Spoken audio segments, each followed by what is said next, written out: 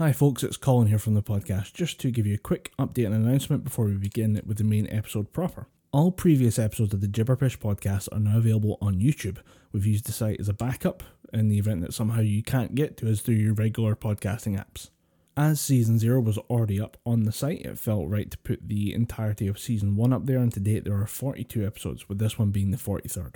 We'll also be uploading new episodes onto YouTube at the same time as we put them up on the RSS feeds, just in case YouTube is your preferred place for podcasts. You can find a link to our YouTube channel available on our Twitter page at Gibberpish. Feel free to check it out, and in the meantime, let's get on with the show.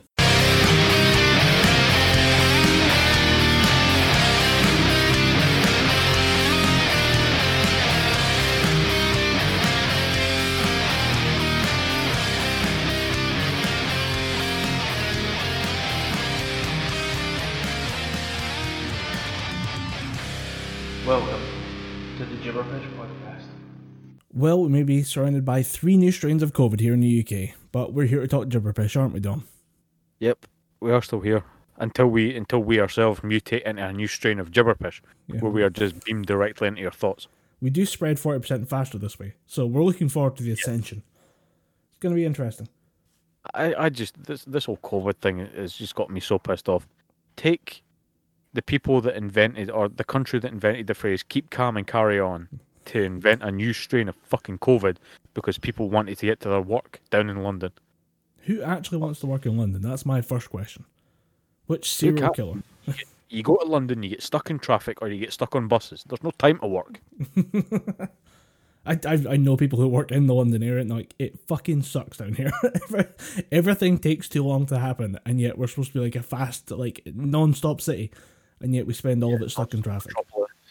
So this has been the first podcast in a while, and I want to say thanks to people who stuck through us with this one. It was been a long time for us to get back online. Half of it being me moving across town to a new flat, which was pretty decent. My brother helped me out with that one. We're all like masked up, like moving shit back and forward. It looked sketchy as all hell, because like I wear like the snood the balaclava type thing. So it's me jumping in and out the back of a van with a balaclava on, taking shit from households and putting it in other households. Kind of amazed I didn't get arrested.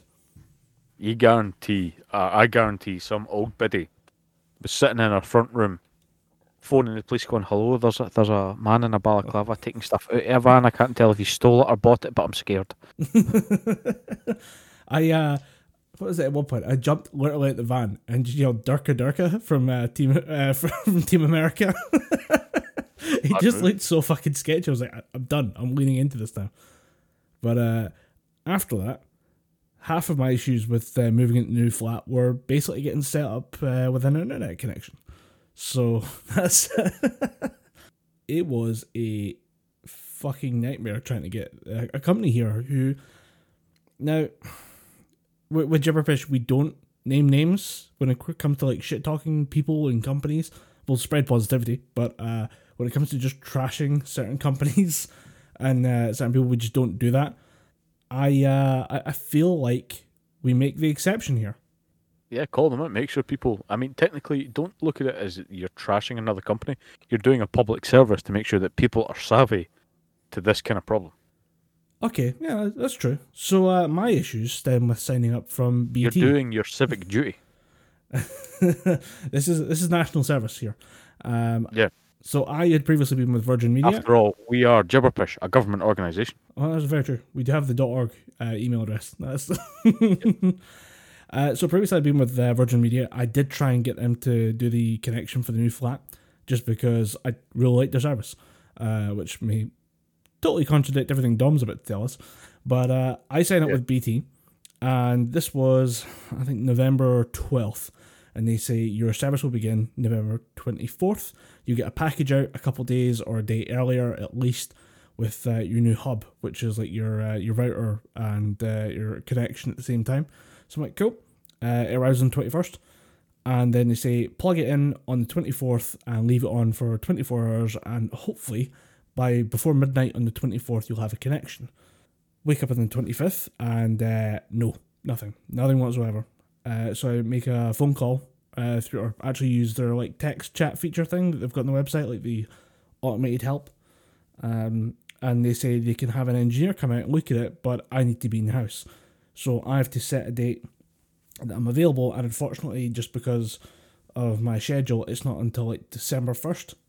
So at this point, I have gone, I think it's about 3 weeks without an internet connection, and starting to run out of Dragon Ball DVDs. So I just kind of say, okay, I'll keep going. And this was really weird because they were asking a lot about how they needed to be in the house. So they had to be COVID compliant while they were in doing the service. So they're asking about, are you or anyone in the house COVID positive, any possible positive results, anybody who's symptomatic or anyone with a previous exposure at the moment. I said, no, it's just me, it's fine. Any dogs in the house, anything like that we need to worry about, because dogs go kind of nuts for service people. Nah, it's all good. December 1st rolls around. There was actually no visit to my house, which is very strange. But apparently the engineer visited the local substation, which is just like apparently down the road from me. It's like literally around the corner, and said that the work was done. So everything was fixed and good to go. They said wait until midnight again to check the connection. Nothing happens. Roll this December 2nd. Before I go to work, I actually just phoned BT directly, and I have a 40-minute phone call with BT. 30 minutes of which I'm on hold for. So you get that jingly music. Yeah. I don't know if I can't remember if I said this on the podcast or not, but recently my brother bought a 4K TV and it came with a massive bookmark in it. Did I tell that story on the podcast? I don't think so. Oh well, bought a new TV. Fucking Cowboys delivered it and it ended up with a massive crack in the screen. It was on hold for about roughly the same length of time as Colin, half an hour in between different conversations and getting punted to different people. And they had Yoko Ono hold music. Oh no! I was on hold for a grand total of about an hour and a half with about sporadic 10 minutes of conversation in between. So we'll say an even hour and 10 minutes, 70 minutes of my fucking life listening to Yoko Ono trying to get my brother's 4K TV sorted. That is more than anyone should have to spend listening to Yoko Ono. But I get oh shit! I get you can't. But I get 30 minutes of music, and what's weird to me is I say this. Because BT is such a big company. They are so foundational to British telecoms. They are literally called British Telecoms. And also, they laid the fucking cable that connects your phone to whoever else you want to speak to. Everyone else in the UK has to deal with BT in some way. Even other companies very rarely lay their own cable. They just pay BT for access to the cable they put in hundreds of years ago. Like, that is how dominant BT are when it comes to British telecoms. There is no other possible first place. So what's weird about this, though, is I, at certain points, have phone calls with people that just drop out. Like, this 40-minute phone call isn't just one continuous call. A lot of it is a 10-minute phone call to someone who can't fix my problem, so they tell me to phone another number. At one point, I'm having a phone call with a random woman who says, I'm only like my third day on the job. I need to get my supervisor to deal with this. Cool, fine. She goes, I'm going to put you on hold. Cue this shitty music. By the way, which is weirdly distorted. Like, it sounds like someone's actually just left the phone next to a radio that's playing music. But it's the same, like, beat on a loop. So I'm having this great phone call. I hear her come back to her station. I hear her fumble around with the phone. And then the line just cuts out. That's it. I, at this point, have fucking lost it. I am just completely unable to actually have a conversation with these people at all because it's just so infuriating. But pick up the phone and say, I need to just get this over and done with. I'll try and get something booked. I do, and I'm getting something booked for December 5th. So this is like the next day I'm off. It actually kind of works out quite well for me. But I spend all of December 5th waiting. And I think this is one of the days I've contacted you about this, because I mentioned the fact that I've spent all day in the house being told that there's a technician coming to the house definitely to check all the lines, and that I will have service by the end of the day. Hell or high water, it's going to happen. Nobody comes to the door, and then I go to check out the My BT page, which is like your profile with the company, And I Yeah. noticed that like there's a button that says, "Oh, like there's an update on your fault." So I click on it and see what's going on. They've set it to finished. I have had there's no way in hell they've done anything because I can't connect. I go all the way back through my setup and startup for the hub. Nothing's changed. It's still the same issue. At this point, I have completely just given up, and I go and buy a litre of bourbon, and I proceed to drink it all by myself. So December 6th, I somehow wake up in one piece, mildly hungover, and just decide to call the complaints department. Like, rather than deal with the technical or customer service side, I'm like, fuck it, this is a complaint. They've lied to me. I am going to just go through the complaints department. At this point, I meet the hero of the story, who is a random woman from the Belfast team. I did not catch her name. Unfortunately, I can't remember what it was. But a random Irish woman happens to pick up my phone call. And at this point, she just decides to take it personally. Like, everything I'm complaining about, she's like, I can't believe this happened to the company I work for. And we go through all the details of everything that's happened up until this point. And she's like, okay, here's how we're going to sort this. I'll send you a mini hub, which is a connection to what BT has, which is like a kind of all-encompassing open Wi-Fi. It's like, this will be a permanent connection, top tier. It'll be basically a mini Wi-Fi hub for you to connect to that's just yours. So I'm like, okay, cool. But the mini hub will basically just sit in the room, and I can use that as a Wi-Fi connection, while she is going directly to a supervisor for the local area's BT OpenReach team, who will definitely get out a person to visit the home and check out what's been going on and what's actually happened with all the work that's supposedly been done so far. Earliest it can happen is, what day was it? December 8th. So I'm like, okay, cool. But she said, okay, I need to take details just to confirm I'm sending the hub to the right address. During this point, there's a weird like clicking noise that happens on the line. And then for some reason, we are now talking with a 10-second delay. So I say something, I would say, I can't really hear you right now. 10 seconds of silence go by. And she says, hello, can you hear me? It is insanity just in this phone call. And all I hear over the line is, I can't help with this phone call right now. I'm taking a note of your number. I am going to call you back. And she hangs up. Okay, This is a little worrying, but sure enough, she does call me back, and she just says to me on the line, I have no idea what just happened with our phone call there, but it happened to everyone in the room I'm with. And remember, these are the people that laid the literal fucking lines every phone call happens on in the UK. And I can't have a fucking phone call with these people. It's amazing. It is. At this point, I'm staring at my phone in disbelief like, I don't think I want to be with these people. I really am worried now. What's going to happen to my home when I install a BT hub? It sounds like the entire complaints department just had their calls recorded. Yeah. I think it's at best they've had them recorded, or something just like someone just flipped a switch that they had no business flipping. Like, they should not have touched shit in that room, and all of a sudden it's like everything just a 10-second delay and no one can actually hear what the other one's saying. Good luck figuring that one out. But we got on with the rest of it. The rest of the phone call goes fine. And she sends the package out, rapid delivery. Weirdly enough, it did actually arrive on the 8th, the same day as the technician, so didn't actually get to use the hub, which was a shame because it sounded quite cool. I was quite interested to see how it worked. Because at this point, I've been using BT like open Wi-Fi for like a week or so, just to try and keep up with emails and stuff. It's so bad. It's so... Think hotel Wi-Fi, but with less signal. Oh, fuck. Yeah. I would have just went without, or you just abused my 4G to keep up. I did, and ran out of data. And I have a pretty comprehensive data package with the company that does my mobile stuff, but they just said, you've run out of data, we're giving you a free extra gig of data, and I tore through that in 2 or 3 days, I think.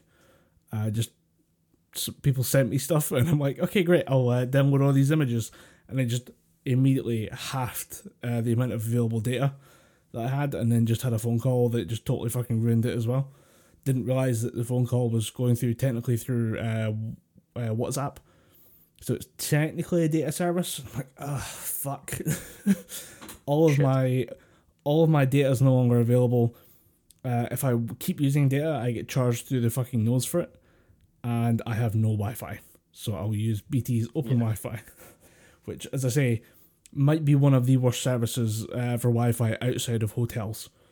Makes McDonald's and hotel Wi-Fi seem good.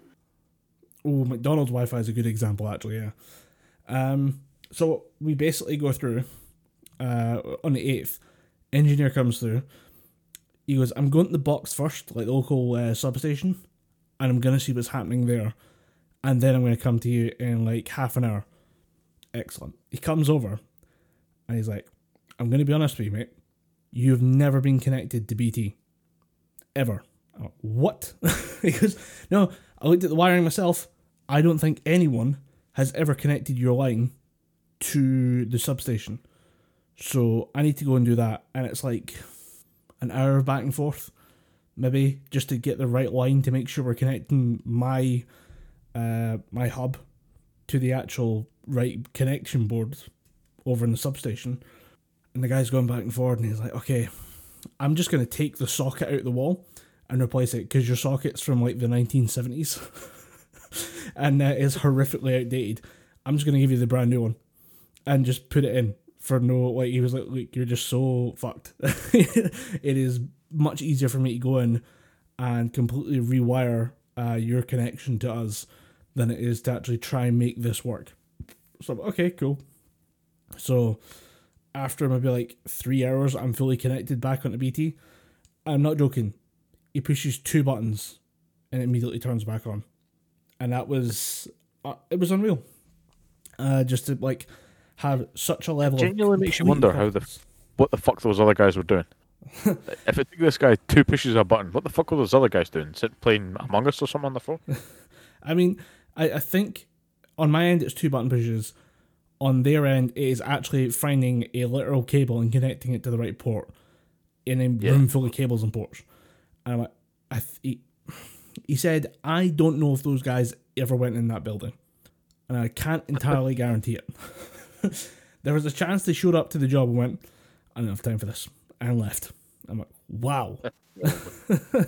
So he says to me, for the first 24 hours, you need to basically push your connection as hard as possible to make sure that BT knows that you're like being connected, that you want data sent through the connection. He says you're, as I say, like 100 yards from the proper substation. You will have a great connection. You just have to push it as fast as you can. So I was like, okay, cool. Let me go turn on some YouTube videos. Cool. He says, as many videos as you can run at the same time. I have the laptop. I have the desktop. I have a tablet, all running like 4K streams at the same time. Tablet can't even process a 4K stream. It's just download it. It's just like playing the best quality image it can. But everything else, I think I had like a Slow-Mo Guys 4K playlist going on at the same time as like Russian Badger's latest videos, which are all like 1080p 60. So I am hammering my connection as much as physically possible. I think I had like Twitch streams open on the laptop or something like that. So yeah, I was watching watching Arik for like several hours, just seeing what the connection could do. And yeah, that was fun. Because I basically came back and like for some reason I left the speakers on. So I went away at the shops to celebrate having an actual internet connection again. And then came back with like a room full of just the noisiest, most random fucking shit going on. So it's like paint exploding on one screen with the Blue Man Group. There's someone like blowing up tanks in Battlefield 4. And then there's James running around the Sonic at max speed and all that. And I'm like, what the fuck am I doing? There's paintball guns getting shot. There's a hyperactive Scotsman talking about Sonic. Yeah, your neighbours must be fucking loving you. I actually think I've met any of my neighbours yet, now that you mention it. I think I met one on day one when I moved in, and I was there's like a bike storage area, and I was like, I've got the bike, I'll just throw it in there. And that's the only time I've met anyone in this industrial estate. The lockdowns made them all like really reclusive, which I am fine with. But yeah, that is the story, the 20-minute saga of how I actually got a fucking internet connection in the last couple of weeks. So it's been weird, and it's given me a lot of time to stop and think about just how much of my life is revolved around the internet. It's not healthy. It is not good. It was the point where I'm like, what am I going to do to fill up the time? I'm going to watch all of Dragon Ball. And then that's done. Okay, what are you going to do now? Read a book? Wait for the internet. Yeah, I'm going to sit and wait. But yeah, that was my tech horror story for the last week. So yeah, how was your experience with Virgin Media? The people I've just left and the people who I now tragically miss. Because I'll give you one thing. I don't think I've ever had such bad service from any company I've ever paid. Like that was my first month of experience with BT as a paying customer. Is just absolute fucking hilarious levels of ineptitude. Except for one Irish woman and one guy who actually knows what he's doing with a screwdriver. Yeah, Virgin Media was kind of weird because me and my family, we upgraded the internet by downgrading the TV. As in, we just dropped everything that we didn't use on the TV so that we could afford a better internet connection because we weren't using half the shit that we were paying for. So we get a new router installed. We get the quote-unquote fastest connection that is available commercially in mainland Britain right now. Nice. And the first day, it works okay. It doesn't work well. It works okay. So we get it installed. It's up and running for maybe 2-3 hours. Then it hits around about now 7 o'clock, between 7 o'clock and 10 o'clock, and it just eats a bag of ranch-covered dicks. We were getting crappy connections. It was taking me ages to watch, 2-minute YouTube videos that usually set at about 1080p, which my PC can handle. No problem. That's kind of on the lower end of what it can handle. But I was dropping that shit down to 240p. Damn. Then I thought, right, okay, this is just, maybe it's teething problems, maybe it's this, or I don't know. I'm willing to just roll the dice and see what happens. A couple of days later, experiencing the same kind of internet connection, the internet cuts out completely for about 45 minutes. So we phone up Virgin Media, get it sorted, put boots to asses, put hooks in asses, and we get the internet sorted again. And this shit has been, a constant threat since then. They keep saying they've got the connection sorted, the connection's stable now, or that, whatever it is. It hasn't really dropped out since then, but it still gets to about this time, and it just gets laggy as all hell for being a 200 meg connection. Yeah, it's weird that it just drops. Like there's no explanation, there's no warning. It's just you can figure out a rough pattern of when it goes sideways, but it just randomly just says, it's not great. I mean, it doesn't help the fact that in this house there's usually at least 4 devices on, potentially 5 if they're watching Netflix or something downstairs. But in fact, we'll go with 5 devices all streaming or using the internet at once. There'll be the PC which I'm using, there'll be the Xbox which my brothers are using. My parents will be on a laptop each while having Amazon Prime or Netflix or something on in the background. So there's a lot of bandwidth going there, but for the connection that we were sold, apparently that should be enough. Yeah, I mean, the one thing I always add on there as well is that remember everyone's phone is kind of, not actively, but is kind of in the background, taking up a little bit as well. Because my parents have the same issue as well. They're paying for a really good connection. It should be able to handle everything they throw at it. But when you add in the fact that everyone's also got a phone on them at all times, it's constantly just kind of working away in the background, doing little updates and checking for messages and stuff, it does add up. And that's one thing I tell them. They're like, oh, connection really sucks and I can't stream this. And I'm like, turn your phone off. You've got like an extra device on every person in the house that just randomly sucks down texts, phone calls and stuff like that. Or like WhatsApp messages. His Wi-Fi on, so maybe it's his fault. Yeah. Oh, who was it? Oh, that was the one. I've started trying to convince people to go with the wired connections through the wall. Like, you know how there's devices that you convert Ethernet signal through power cables. Mm-hmm. I've started using those, and they're very good. Highly recommend. So you've been using the Ethernet connections instead of Wi-Fi? Yeah. Well, my PC doesn't actually. It had a wireless card in it, but I took it out to fit the Elgato in for streaming. and now I use that. Like, it's taking up the slot on the motherboard that I was using, so I have to have a wired connection in the actual PC itself. Yeah. Saves a little bit of effort, but yeah. If my router wasn't in a weird position that is now being currently guarded by a Christmas tree, which I've been told that the amount of foil and shit on the Christmas tree isn't going to help the Wi-Fi connection whatsoever. But that's what the router is. Yeah, it's a weird one. But I mean, the problem with these is that if to get them to work properly, the plug that it goes into has to be on the same circuit as the plug it comes out of.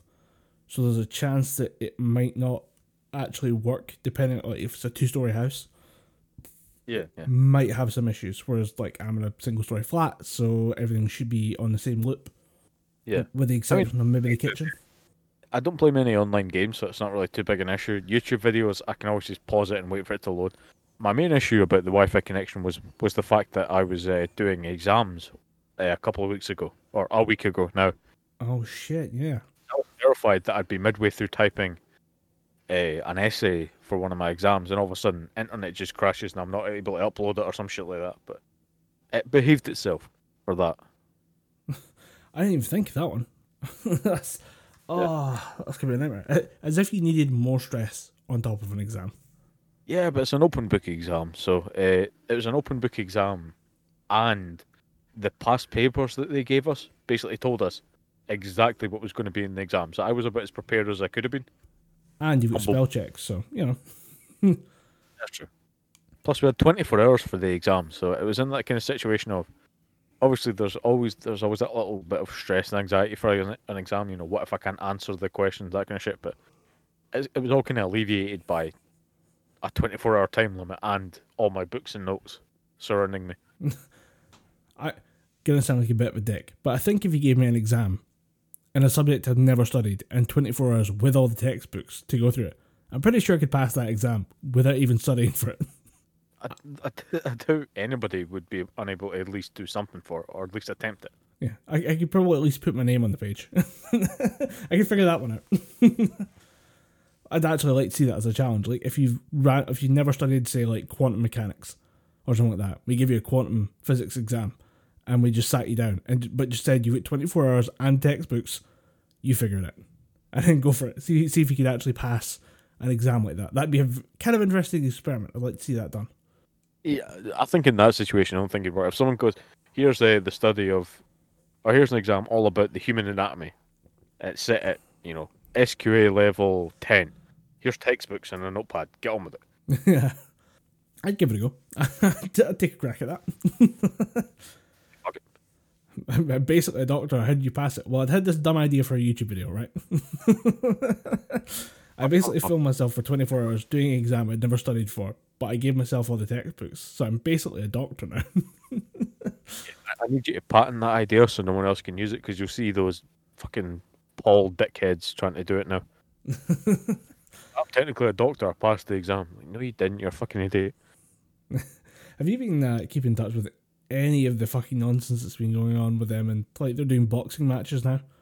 Yeah, they consider themselves professional boxers, and one of them's about to fight Floyd Mayweather, was it middleweight champion? Yeah, I think middleweight. Yeah, he's not heavyweight, but yeah, possibly one of the greatest boxers of all time. Is about to step into the ring with a fucking YouTuber, and I don't think anyone could be happier about that than just Philip DeFranco, who has just been looking forward to this day for months, and I don't know when it's happening. I think it's 2021. Yeah, so it's meant to be a big budget fight, and what bugs me the most about it is people know how good a boxer Floyd Mayweather is, and they still think that Logan Paul is going to beat him in 3 rounds. It's 3 rounds. Yeah. I suppose they are training for these, and I think the Pauls do have a bit of athletic background in wrestling. Yeah. And in Ohio, that's the real shit when it comes to wrestling. But I think that, you don't understand, like, Floyd Mayweather fought Conor McGregor, aka another martial artist. But Conor's thing was mixed MMA, and that was seen as very one-sided. Because Conor, from a technical aspect, can throw a punch, but boxing is a different, like, kind of strategy game. Like, it's a different field of thought in a way. So I don't see how well it's going to go. Yeah. Whereas when you've got wrestling, it's all about not giving your opponent an option to think. It's all about rush down. It's all about shut down your opponent, pin him as quick as you can. Boxing, especially the way Floyd Mayweather boxes, he has a very, what they call in the Street Fighter 2 community, he has a turtle style, like Guile from Street Fighter 2. He will just turtle. He will just guard everything that you can throw at him. He will keep his distance. And the minute you're opening up, jab in the chin. That is Floyd Mayweather's style, and it served him quite well. So Floyd Mayweather can try and rush him down. Oh, sorry, Logan Paul can try and rush him down all he wants. Floyd Mayweather's going to lay him out. Like, and it's going to be horrific. It's going to be one of the shortest fights you've ever seen. Is there not something like 50, at least 50 fights that he's won, like, with no losses? You're like, Yeah, consecutively. Who the fuck does Logan Paul think he's going to be able to break that record? I think it's one of those situations where it doesn't matter if you, like, stepping into the ring is a win. The amount of money that's going to be thrown his way is just to get in there. At least 5 million or something like that. But yeah, I mean, like, you'd want a decent paycheck if you're going to go fight a tiger, you know. Because you're going to get fucked up by the tiger. You're going to need some medical expenses paid for. Yeah, if you're going to go and wrestle a fucking bear, you know, get your money. What would you do to get that paycheck? Well, there was this bear, right? And I see the bear, and I'm like, I could take the bear. Hey, gotta get that PS5. Gotta get it somehow. Actually, have you seen the ridiculous situation with the PS5s where they're just not available anymore? Because there's two things I want to talk about in gaming generally right now, and that is the scalping of PlayStation 5s and Xbox Ones and NVIDIA graphics cards. Because so much of the shopping's been done online, it's been just botted and hacked to pieces. And the other one was Cyberpunk. I've been keeping abreast of this because I want an Xbox Series X, and genuinely the cheapest deal that I've seen for an Xbox Series X is from CEX, the second-hand shop, for £650. But then you go on eBay and you look for Xbox Series X's, and it's upwards of £700 to £800, and in some cases £1,200 for an Xbox right now. 1,200. Yeah. Holy fuck. That'll be the people that bought, 40 of the fucking things and they're just trying to recoup their losses. Yeah.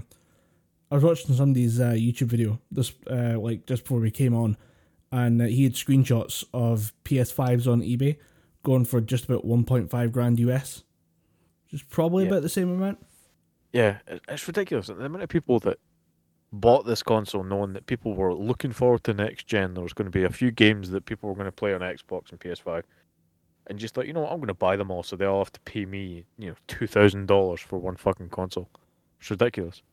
I mean, we did put out that kind of the vague hope into the universe that people would just kind of step aside, let kids and parents and stuff get their hands on it for Christmas, and then maybe we'd get some on the back end.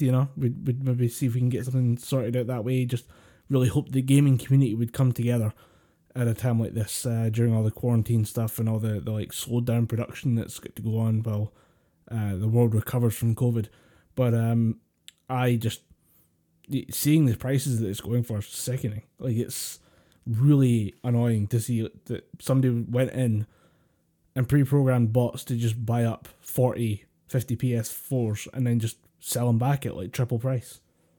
Yeah, I think that might have been our fault though for assuming that people would have been altruistic about this and let people, get their children an Xbox for Christmas. There's always going to be people that just see, money. Yeah, it was our fault for having hope. Oh well, live and learn. Yeah, we'll live and learn. It won't happen again, folks. We promise. We shouldn't have hope. We're Scottish. Why do we have hope? That's not okay. It goes against the core tenets of Scottishness. And the core tenets of being Scottish is just tenets lager. That's it. Cyberpunk as well. Do you have any idea what's going on with that? Because I am out of it. I wasn't really that interested when it was like first debuted, and all I see now is just a raging shit show. I bought it. Originally, I pre-ordered it, but then I cancelled my pre-order because I seen the word delay in a Twitter message, and I thought, well, it's not going to be out until next year. I'll just pick it up next year. So I cancelled my pre-order. Then I seen that it was out of stock, so I thought, oh fuck, I'm never going to be able to get that again. Then I found out it was coming out in or tail end of November, start of December. I thought, oh fuck, I'll go and get it again. So I managed to pick up a copy.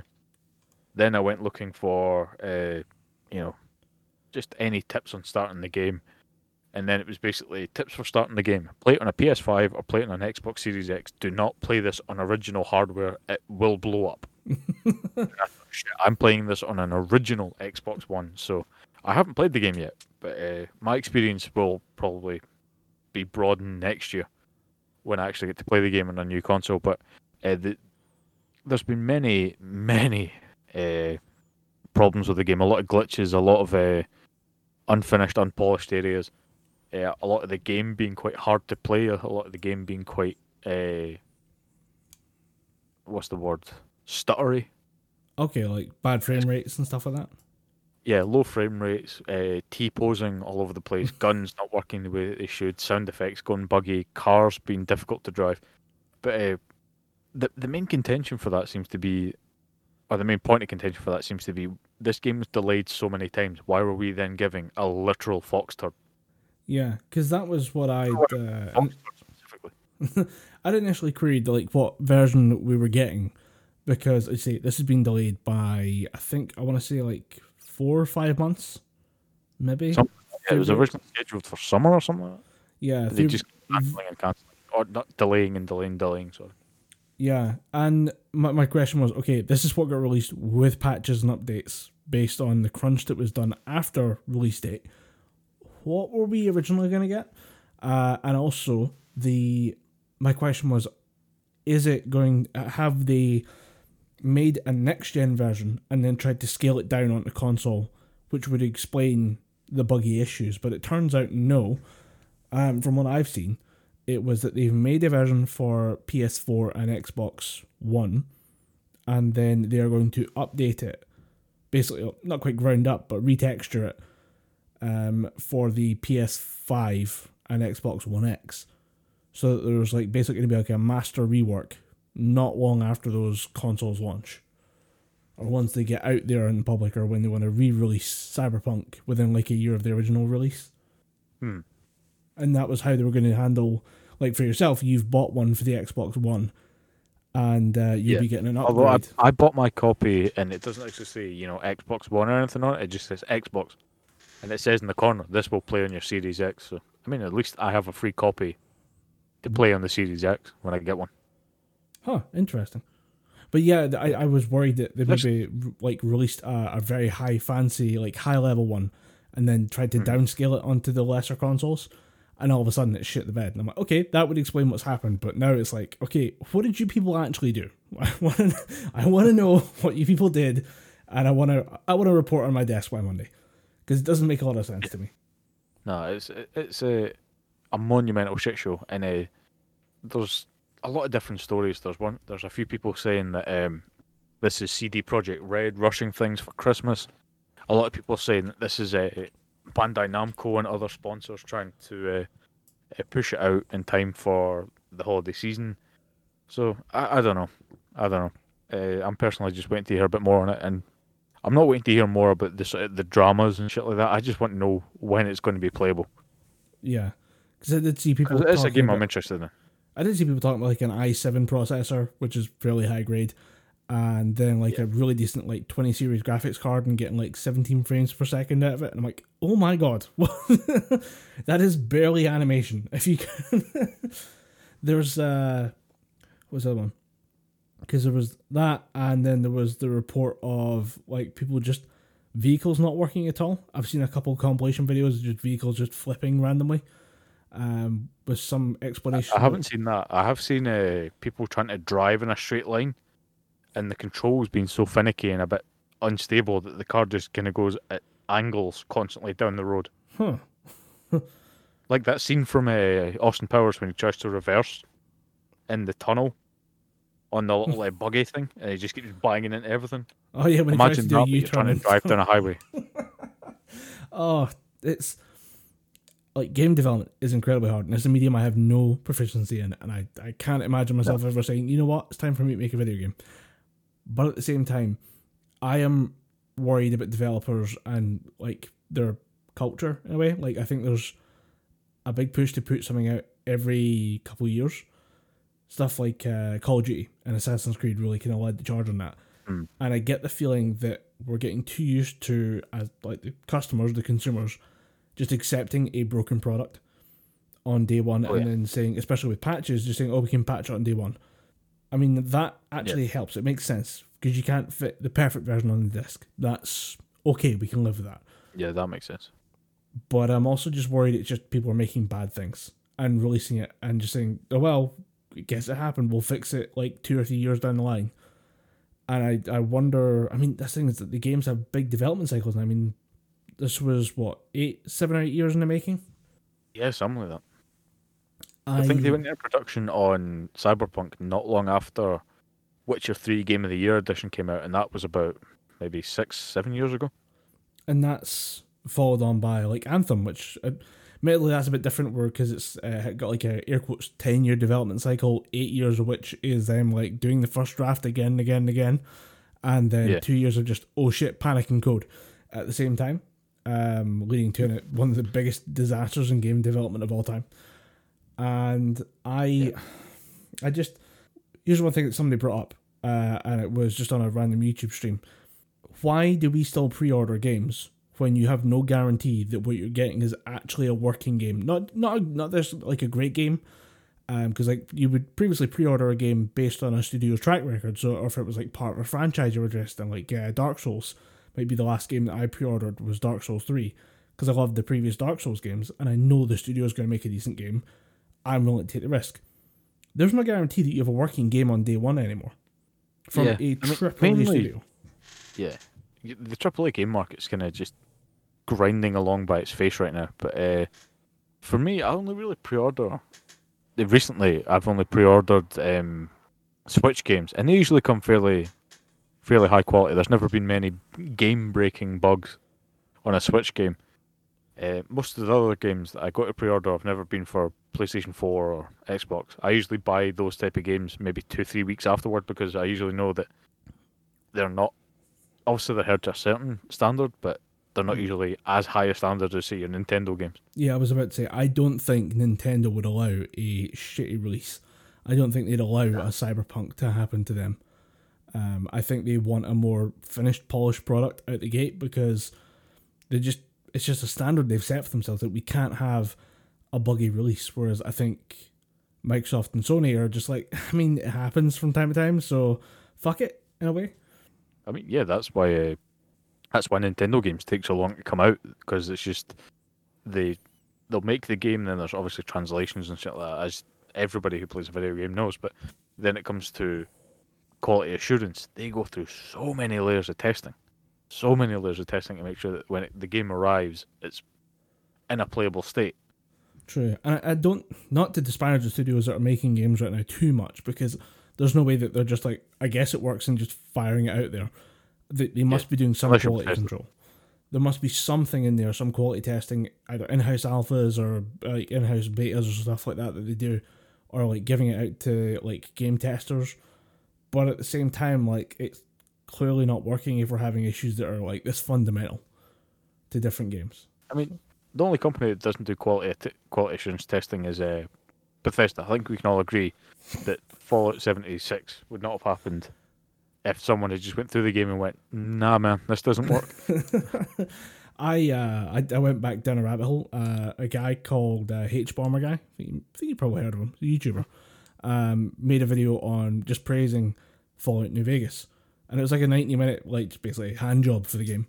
And I went back to look at another creator's video about Fallout 76. I forgot how funny that game was. It was just so fundamentally, from the ground up, fucked. It was, like, broken in a way that Bethesda makes buggy games, that's always the joke. But I don't think I remember it being that bad when it came out. And you look at a video that came out months after the game launched, just detailing some of the issues that came out. And at one point he stops and says, I'm going to start listing the details. You can find a more comprehensive video on this guy's channel. I've linked it in the description below. But be warned, the video is 3.5 hours long. Like, holy fuck. And that's 3.5 hours. that's the fault that one guy found. Doesn't include, like, obviously, because once these things go out, you're running your game against thousands of systems, all of them logging the details and the issues separately. So the actual list of things that were broken on Fallout 76 must have been impressive. Like, if you actually, like, printed it all out in an Excel sheet and just removed duplicates, I think you'd end up with an absolute fucking monster list of things that went horribly wrong. And I think the one game I've seen that pulled it back was No Man's Sky. Apparently that's Yeah, pretty they good seem now. to be in a little bit of a zenith right now. They're kind of got the shot in the arm that they need. Yeah, and I need to go back and look into that. The sort of thing I want to look into as well is, why does Nintendo not suffer the way that Sony and Microsoft do? Like, obviously, they're a bit more closed off, so you won't be able to find out as much information about them as other studios. But how are they so immune to all this? I don't know. I think it's because it comes a bit from experience. They know this is how they make games. But I think it's just also they let the game go through so many different forms of quality assurance. I think they just do the legwork on it. And like I said, taking an example, Fire Emblem on the 3DS, that game took about 5 years to come out. Fire Emblem Awakening that took about 3 or 4 years to come out. For a 3DS game, that's quite a long time, considering most 3DS games at the time were made within a matter of months and then chucked out because the game, you can't physically fit that much on the cartridge. So they just, churned it through quickly. But the game, because of localization and because of, Nintendo's high standards, just took so fucking long to come out. So I think they're willing to just delay the game or put the release date so far ahead of production that they have enough time to just chop and change and fix things as needed. Because there's a long history, especially in Nintendo games, of cut content. So Nintendo, if it's a property that they're promoting, have no shame about just going, nah, that doesn't work. It's a bit buggy. Cut that out. Get it out of there. Yeah. If it works, we can put it in as DLC for, £2-3 or something like that. But yeah, they have no shame, no qualms about just cutting shit out. And I think it goes back to the idea that Nintendo just have a quality standard. I mean, it was like a year ago, one of the lead executives for Nintendo came out and said, Metroid isn't up to standard. It's going back to square one. We're redeveloping the game. And you're like, oh shit. I think it actually might have been about the same time as Fallout 76 came out. Because you had Fallout 76 coming out and everybody going, Nintendo, what are you going to do? And they're like, we're just going to scrap the game and start from the ground up. We can make it work. Just take some time. I don't think there was any single person that just went, no, that's bullshit, man. Yeah. That's absolute bullshit. Give us our Metroid now. Let's have a finished game without any bugs before we get that shit. Yeah, I'd appreciate a working game, please. That'd be great. Yeah, that'd be nice. The only game I've really played recently, I went back to Destiny 2. Keep going back to that. Yeah, I've seen the tweets. It's they made an interesting new set of content where the idea is your Guardian has always been a champion of the light and is now going to have to do a bit of work with darkness, like it as a kind of primeval force. And it's like, okay, interesting. But the problem is, so much of Destiny's content is a reskin of previous Destiny content. And it stems from it being kind of like an MMO. They don't want to make too many new assets because there's so much testing has to go involved to balance stuff. Like actually making the new assets and stuff and making new characters and systems is a lot of effort because it has to remain an online consistent world. So there's not a lot of stuff that comes out that's brand new. Although they have introduced some new stuff, which is pretty good. At least a lot of giant walkers and stuff. And they push their shit in pretty hard. I'll give them that. And honestly, there's some of them that drop down. I had 3 of them drop on me at the same time. I'm going to fucking die here. I am going to die. It's going to be painful, and I'm going to be stomped into the fucking snow. But the class that they've put out, the Behemoth, is not as fun as I'd hoped. Especially when I look at it and say it's the same as a Striker, which is the electrical class from the original Destiny series. And that's a class that basically is the same kind of style. Your attacks are very punch-based, so you're basically running around kind of like Thor and just punching the shit out of people while being covered in electricity. It's a lot of fun. And this is kind of the same moveset, but you're covered in ice and really slow. But you also don't tank damage as well, so I don't get the point in a weird way. Yeah. So yeah, It's a bit of a shitty version of the last one. Yeah, I think it's an idea that they haven't fleshed out. I think it's got room for potential, but it's going to take a while to get there. And as they like with the reskins, they're like, oh, this foe's unlike any you've ever faced before. I'm like, she looks a lot like the last 4 foes I faced. I'm not going to lie. So I chased around with a shotgun and then murdered her. It was great. But yeah, I'll be looking to do a bit more Destiny 2 stuff. I'll maybe do some streaming for it because it's good to have it back. It's quite ambient. Like, you can just have it on for the afternoon and not think too much, and then realise that you wasted 6 hours of your life. Or you can spend like an hour and a half every night and just commit to it. So yeah, I had the same thing with Jedi Fallen Order on I found out it was on Game Pass because EA Play is now now comes twinned with Game Pass. So nice. You're getting all the Star Wars Battlefront and all the other EA games free with your Game Pass subscription. So I've always wanted to play, a good single player Star Wars game because obviously we had the Battlefront games back on the PlayStation 1 era. The not 360, the Xbox One and PS4 versions just don't even come close to how good those games were. And obviously there's plenty of good RPGs and things like that, but for a proper single player story, that actually shows lightsaber combat and a fairly good light, we've kind of been starved for it. So yeah, Jedi Fallen Order kind of just came in. And for all of its flaws, which gameplay-wise, there are many, the main character, Cal Kestis, does just kind of forget things. Like, because he's a Jedi, he's got force abilities. One of his force abilities is he can pull things towards him. And when you're jumping over ravines, you can pull vines and rope and stuff towards you so you can continue your jump. Cal every so often will just forget that he can do this and just kind of drop the hand. So you're jumping over this massive chasm, trying to grab onto a vine so you can swing across to the other side of the level. And Cal will just drop his right hand as if to say, oh, right, was I going for that? Oh, wait, there we go, I'm dead. Like, cheers, mate. Now I need to go all the way back up. Yeah, if you're doing a proper fighting game and you have platforming, you need to have that platforming down. Yeah. But where Jedi Fallen Order kind of picks up on that is the fact that it has a really good story. The lightsaber combat is fucking tight-ish. And the game is actually quite difficult. It's quite a Dark Souls-esque type of challenge, in my opinion. In my limited, only played Dark Souls 1, a bit of Bloodborne knowledge of Dark Souls. It's quite difficult. And I kind of like that about it because it actually forced you to not just run in and, unga bunga your way through a fight. It actually forced you to strategize a little bit. If you can use your force powers, if you can, pick up a boulder and throw it at them and that kind of shit. Yeah. Force you to get a little bit creative, it's always a good thing when a game actually says, okay, we just laid you out a problem, you have a couple of tools to solve it, you go figure it out. Yeah. So I mean, you have a dual-bladed lightsaber, so you want to figure out if you want to, hit them fast with the dual-bladed lightsaber, or you want to revert to the single blade and just, do harder, slower strikes, or do you want to, use the force to push them away or shit like that? And I will give it that. It does nail what I can only imagine, the glee in the person who's using the force to just push people off the edge of a level so you don't have to fight them. There's these enemies called Purge Troopers, which are specifically trained stormtroopers that are dealt to kill with, or they're made to kill Jedi. They're trained specifically with the purpose of killing Jedi. And as soon as you get force push, you always fight them on a bridge or on an area where you can just throw them off places.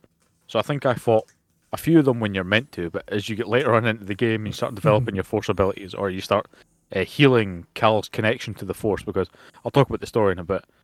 Through the story, you find out why Cal kind of hid his force abilities. As soon as you start healing your connection with the force, Cal can just force push legions of guys off bridges. So whenever the Purge Troopers came close to me, I just force pushed them 2 or 3 times and caught them off the bridge. Like, if I don't need to fight them, I'm not going to fight them. It's weird that their specialist training didn't include, don't stand near a ledge. Yeah. Look, they have this thing called the Force. Fuck the Force. Force is fun. Yeah, I have a gun. It produces a lot of force. Fuck you. Yeah, the whole story is You play as a former Padawan, a guy named Cal Kestis, who's a traitor being trained to be a Jedi during around about the time of the Clone Wars.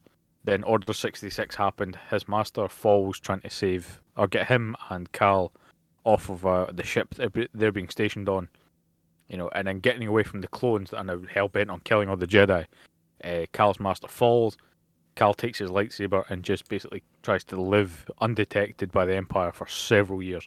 And the only thing that brings the Empire to him is he accidentally uses his force powers to save someone that falls off a ledge during one of his jobs, because he works as a scrapper. And he just kind of, all decommissioned and wrecked ships, he strip mines them for parts and stuff like that to give them back to the Empire. So he gets called to meet with someone, but the person that's walking with him saying, I don't know why we're being called, he falls off a ledge. Cal uses his force abilities, and then that brings the Inquisitors to him. And then most of the game is spent, trying to avoid detection by the Inquisitors, but also you're trying to rebuild the Jedi Order and find something called a Jedi Holocron, which has a list or has the coordinates to every Force-sensitive child in the galaxy. So obviously Cal wants to take that and rebuild the Jedi. The Empire want to find that and track down all the Force-sensitive children, either make them into Sith or just outright kill them. So the story kind of barrels on from there, and it does that usual Star Wars thing of there's enough recognizable shit about it that's going to get you invested. Obviously, there's lightsabers. There's a cute little droid that hops about like it's an animal. There's Wookiees. You go to the Wookiee planet. Nice. You go to Kashyyyk, it's called, and Forrest Whitaker. He reprises his role as Saw Gerrera, the rebel extremist, I'd say, because he gets kicked out. You see him in Rogue One, and he gets kicked out of the rebellion for being a bit too extreme. His tactics were a bit too extreme. He shows up there, and you help him free the Wookiees and shit like that. And of course, it's a Star Wars thing, so Darth Vader appears unnecessarily, I'll say, but he appears.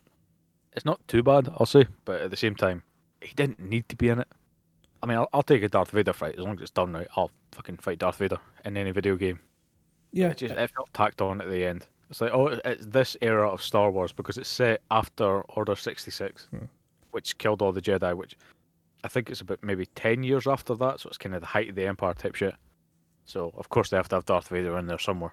Yeah, it's a good storyline as well, because you got to think that with the sheer scale of, the Empire is galaxy-wide, there would be a couple of kids or a couple of people who sneak out away from Order 66. But the more stories, the more sub-stories and supplementary stories that come out from the Star Wars universe, and there's more people that survived Order 66 that were in the Jedi Order at the time, you realise that the clones were just fucking stupid. How many people that survived this shit? The clones never did their job at all. Hey, look, they were just happy to finally hit something. They take their victories where they can get it. I actually, I'd noticed as well, like just talking about Star Wars in general, we're talking about like a Vader scene that's tacked on.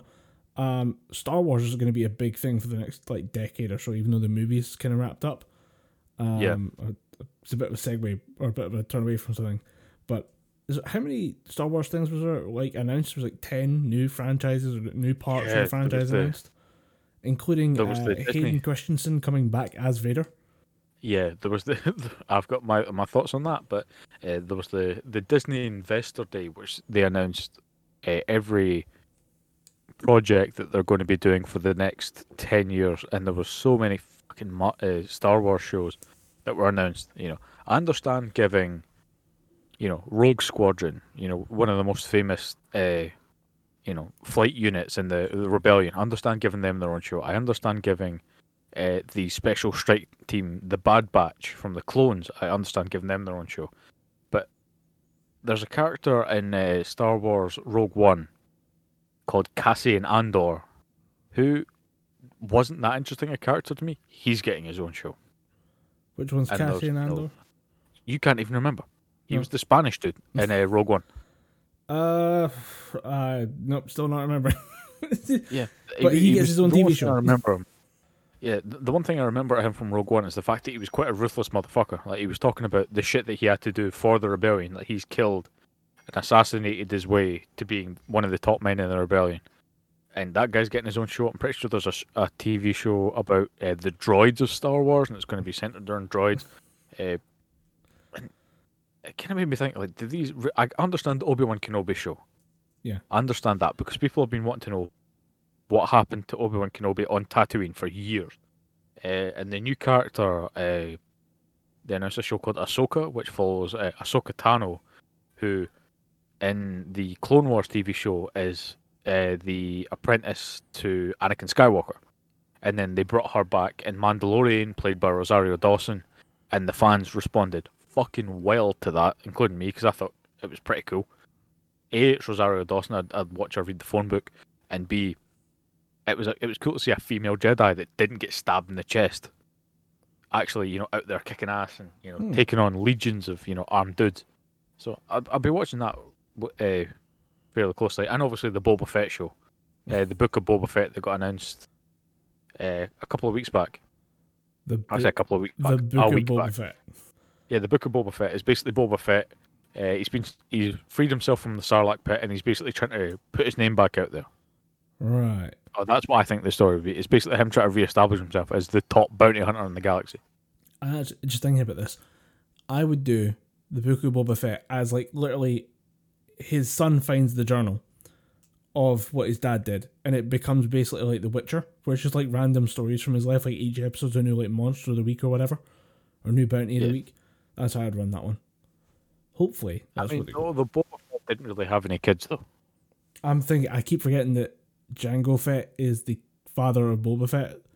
That Boba Fett is the kid. He's the youngest one. But yeah, Jango Fett. There's not much he can do. He got his head cut off. So Samuel L. Jackson cut his head off. Yeah. I keep remembering that.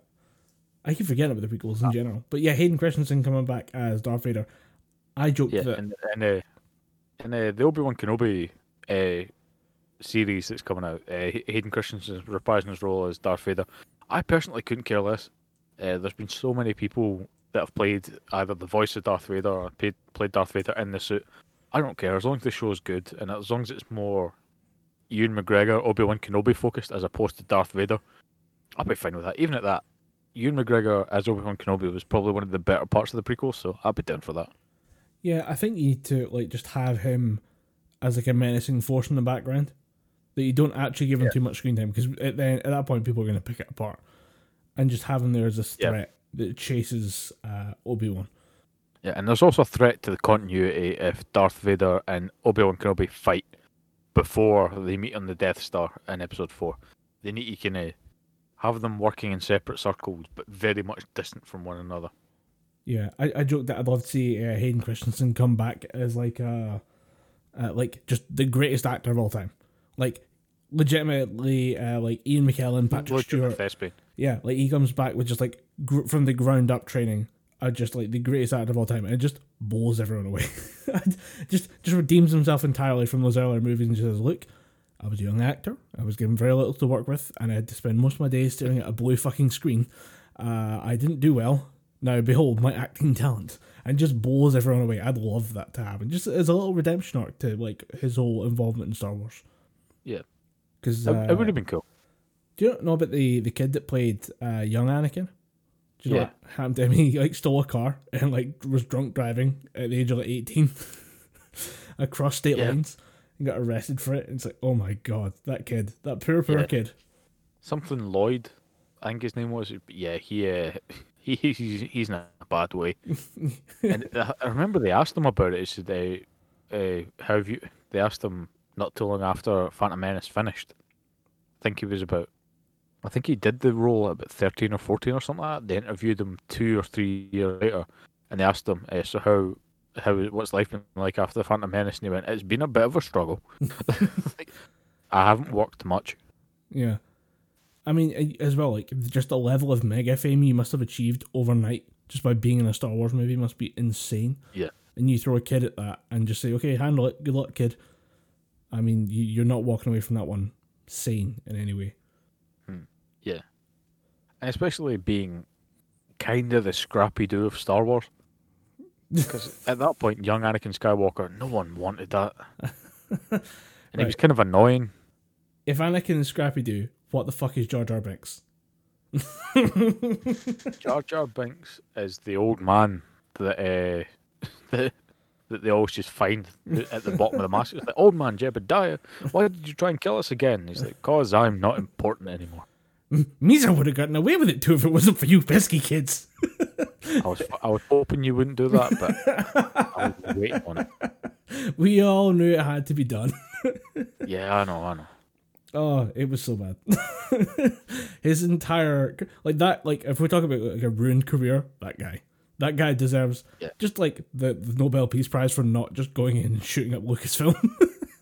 You fucking best apparently is a really good actor as well. They just gave him, they made him Jar Jar Binks, one of the most hated characters in Star Wars. He was meant to have a proper, serious, story integral plot. But because of how he was perceived at the end of episode 1, George Lucas completely just wrote it out. And obviously the speculation is as to what it would be, was Jar Jar Binks going to be the big Sith Lord or some crap like that? But obviously they wrote it out because no one fucking liked him. I would have loved to see that. Them try to twist that plotline from like end of episode 1 Jar Jar Binks to him being like the maniacal overlord that controls everything. Yeah. I would love to see them try and pull that off. They did it with Yoda because Yoda was this little green tennis ball, and all of a sudden he was the Grand Master of the Jedi. So that's true. Yeah, could have done it. I mean, stranger things have happened. Yeah, I'm gonna throw Argic under the bus here. That motherfucker likes Jar Jar Binks.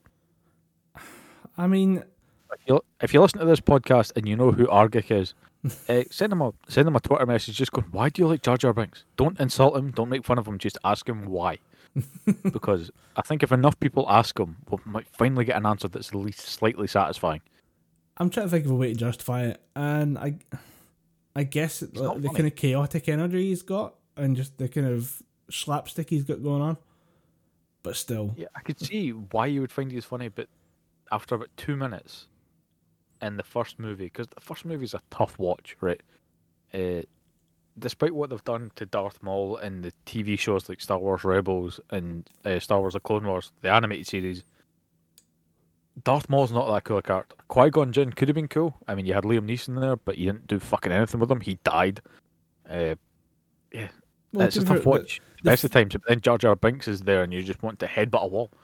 Everyone I've seen who tries to put some kind of defense up for the first film, it comes down to, but the scene with Darth Maul at the end, though, and you're like, yeah, I gotta give you that. You get points for that, but it doesn't save the entire film. Yeah, the Duel of Fates song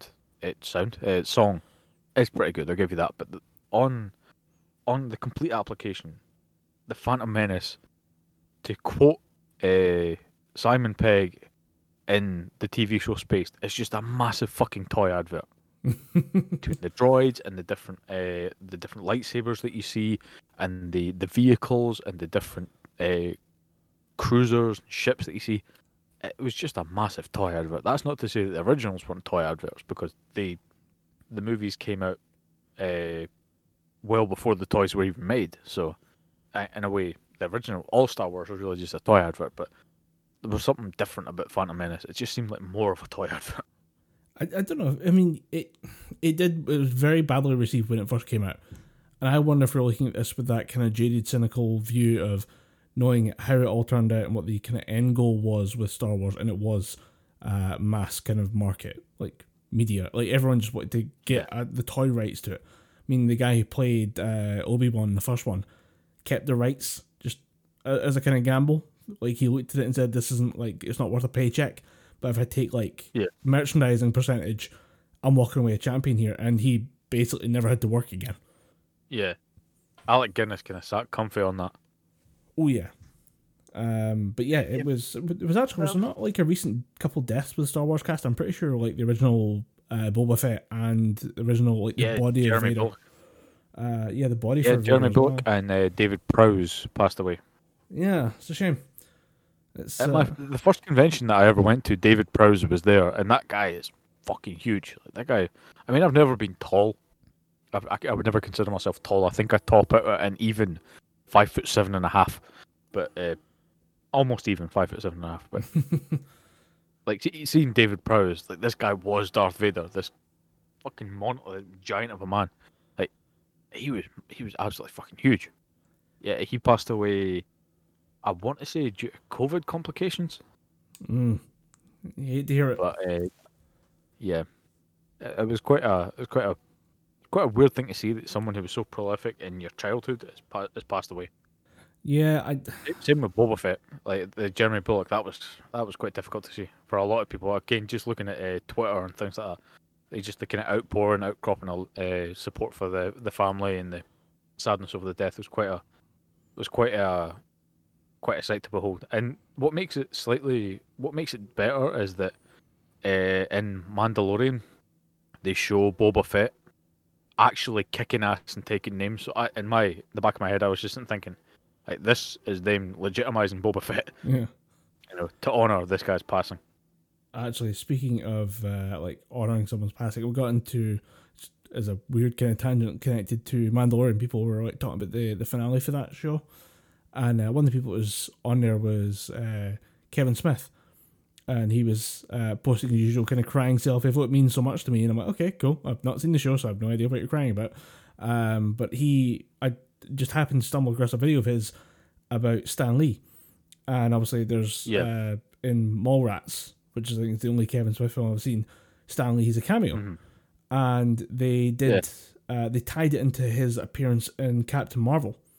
I didn't know this. Yeah, Stan Lee is reading the script for Mallrats. Yeah, and because that's what he would have actually been doing around that time. You're like, interesting, nice little touch. I didn't notice it the first time. I think I might have seen Mallrats by Kevin Smith, but I never actually put all that together. But apparently because he did the takes, or he did his appearance for the cameo, and then they didn't have good lines from at that time. Like the audio performance wasn't great because he was in very, very bad health. So they've actually used clips from Mallrats takes, like failed takes that he's done, and used the audio for that and spliced it into the movie for Captain Marvel. And I was like, oh, that's pretty cool. Yeah. Although the whole Kevin Smith thing, that guy cries at everything. I mean, quite literally everything. There was the tweet that someone posted, like, it's just a sci-fi show, grow up here.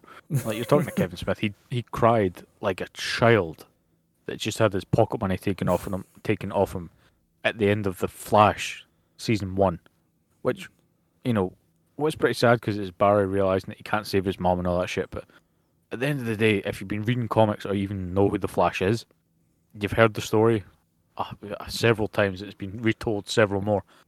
It's like crying for Bruce Wayne's parents getting killed. It's like, come on, bro, we knew this was coming. Yeah, it was going to happen. It's part of the canon. You should be able to deal with it. The other one was it's like crying your eyes out when Uncle Ben dies again. Like, come on. I just, every time someone mentions Uncle Ben dying, I think of the meme of like a guy in a Spider-Man suit crying over a bunch of like spilled packets of Uncle Ben's rice. It ruins the fucking sadness of that moment every single time, and it's such like when the first time you saw it, you're like, okay, this is a good. It was a good moment the first time you saw it in the Tobey Maguire movie. I always think of that, and I'm like, oh yeah, that was pretty hard to go through that the first time. But now it's just such a meme. It's like, okay, Uncle Ben dies. Oh, yeah. He's up there with Bruce Wayne's parents dying and those fucking ferals dropping that you see every couple of reboots. Yeah, and we're just talking about Kevin Smith. I think it was an old Bill Maher episode from one of his shows, and he went in on comic books. Said, look, at a certain point, people need to stop reading comic books and start reading actual books. And the first person that straight out the gate to defend comic books was Kevin Smith. And unfortunately, Kevin Smith does nothing but wear fucking hockey jerseys from geeky jerseys, which I have one of. Yeah. I'm very proud of it. I love it. It's a great quality product. But at the same time, it really doesn't help your case when you're sitting there in a fucking Mighty Ducks hockey jersey saying, no, comic books are serious, legitimate media. Like, okay, bro, come on. You're not helping anyone's argument here. You both have points, but at the same time, could you at least dress the part, please? No one respects the Mighty Ducks anymore. Actually, when was the last time I actually saw that movie? I don't think I remember the Mighty Ducks. Yeah. Interesting. I think if I had something to hunt down. We're going back down in the lockdown, so I've got something to do. Yeah, right. Go back in lockdown for 3 weeks. Hooray. I mean, my plan for lockdown is obviously I'll have my dissertation to do, but I'll probably end up rewatching a few episodes of The Mandalorian because that show is just doing things better than a lot of Star Wars properties right now, and that's probably because of who they've got to run the show. the guy Dave Filoni and Jon Favreau, those two just seem to do no wrong in terms of Star Wars right now. Yeah, I heard they got Bill Burr back. He mentioned it on his podcast that he was brought back for a couple episodes, and I've seen a couple memes that made it his appearance. Apparently, they went to redo the kind of hand shot first bit from the original Star Wars trilogy, and Bill Burr shot first. So interesting. I like it. Oh, Bill Burr was fucking great in that episode because obviously his character is called Mayfeld, and he's a former Imperial sharpshooter. And they break him out in the second to last episode of Mandalorian because they need to find an Imperial ship. So they need to get codes and shit like that, and he'd be the guy to ask. And it's weird to say that Bill Burr's character goes through some character growth because he actually, he gets his own arc when he finds some guy he recognises, some guy that he used to work for, and you can just see Bill Burr, trying to get at him. Just saying, "Oh, you killed so many people, so and all this." And eventually, he just kind of goes, "Fuck it," pulls out the gun and blasts him in the chest with it. Yeah, I did hear like a couple people say, "Yeah, actually, he's a comedian first and foremost, but if he wants to act, he can pull it out." Yeah, he's got some acting chops now. Yeah, and being in Disney stuff probably helps raise his profile quite a bit. Yeah, but can you imagine? He was only in 3 episodes, but I can imagine his name's out there now. Yeah, he's done some other stuff as well. Like, he talks about his movies a lot in the podcast. I didn't know he was interested in doing the acting side of things. But I guess when you do stand-up for as long as he has, you start to look at alternative ideas and just think, maybe there's other things I could do with my career while I've still got it.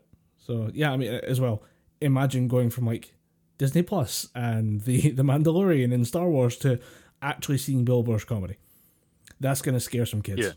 Yeah. Yeah, although I can imagine the person who goes from Bill Burr on The Mandalorian to then watching Bill Burr rant about how much he hates Star Wars or how much he dislikes Star Wars at a point. Because obviously, I think Disney probably got to him and was like, "Look, you work for Disney as part of Star Wars. You can't say I fucking hate Star Wars anymore." So you had to, all the interviews on podcasts that he was doing afterward was just him going, "Yeah, I said that was a joke, I'm a comedian and all that shit, but I don't really mean it. I'm actually cool with Star Wars." But you can actually see the Disney sniper just turn off the laser sight. There's just a red dot just drifting across his chest, uh-oh. You just see it get cut off immediately. Yeah. You told me as well that the Who appear in that Star Wars game. Oh, yeah. At the start of the game, when Cal is sitting working away, stripping all the Imperial cruisers and shit like that, he's listening to a song made specifically for Jedi Fallen Order. I'm not even going to try and pronounce the name because I just butcher it, but yeah, he's sitting listening to them over headphones, which is weird to see in the Star Wars universe. Someone has, an MP3 player or an iPod or a mobile or something, and they're just sitting jamming out to tunes. So it was quite cool to think that, people still listen to music in the Star Wars universe. They have headphones, but also that a Mongolian metal band, which sounds very niche or very niche on the sound of it, exists in Star Wars. I just hope that they make a live action appearance in The Mandalorian or something like that, because that'd be pretty cool. I think they could. I think there's a few groups that you could have them kind of cameo for a bit, and I think the Who would be one of them. Because you could just have them speaking Mongolian and no one would know what was going on. You'd be like, "Oh, it's an alien language. No, it's Mongolian." Imagine, right? Here's the scene, right? Instead of, the Mos Eisley Cantina where you've got the band playing in the background, instead of the alien band, it's the Who. Yes. Just replacing the UVU. Yeah. UVU. Oh, yes. Actually, Shug. I'd take Shug for that one. Yeah. Yeah, definitely. What was I actually thinking about the idea of having headphones on in the Star Wars universe, and all I could think of, if they have it in the Disney Plus setting, it'd be a custom pair of Dre Beats. You fucking know it would be. Yeah. Don't give them ideas. The worst part is they'd make actual sets of those Dre headphones, or the Beats headphones for Star Wars, and they'd put them on the market, and it would sell out instantly. They fucking did. When I think it was The Last Jedi came out, they sold, I don't know if it was Beats, but I think it might have been Sennheiser or some shit like that. They put out special Rey and fuck, what was his name? Rey and Kylo Ren? Or Kylo Finn? Ren, yeah, they put out Kylo Ren special edition wireless Sennheiser Bose or Beats headphones, and they were like $250 or some shit like that, and they sold out within a week. And the shit thing was, because they were rushed out so quickly, they were lower end, crappy versions of the high quality products, so they Yeah. broke within 3 weeks. Nice. That's what you get. Yeah, that's buying branded stuff. Yeah. Quoth the Joker, you get what you fucking deserve. It was the other one as well was they did special Turtle Beach headphones for the Battlefield game, or Star Wars Battlefields, when the first one came out.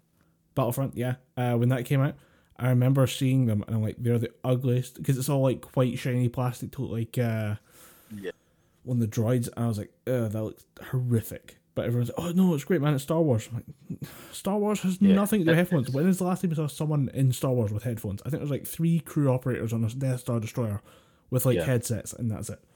Talking about ugly Star Wars stuff, do you remember the branded Xbox 360 Elites? I try to forget all the number of skins that people put on Xboxes.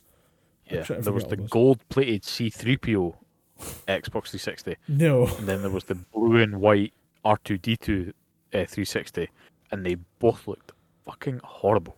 Disgusting looking things. Oh, they would. Actually, speaking of absolutely. Speaking of The Who, did you see their cover of Metallica, Sad But True? Yes, I typically that song because I don't like Metallica, but their version was pretty damn good. I have been listening to it because after finishing Fallen Order, because you hear that song, their song in the game, but 2 or 3 times because you get kidnapped by bounty hunters and forced to fight in a pit in the same blaring. So, like fighting to Mongolian metal in a Star Wars game, definitely the highlight of the game.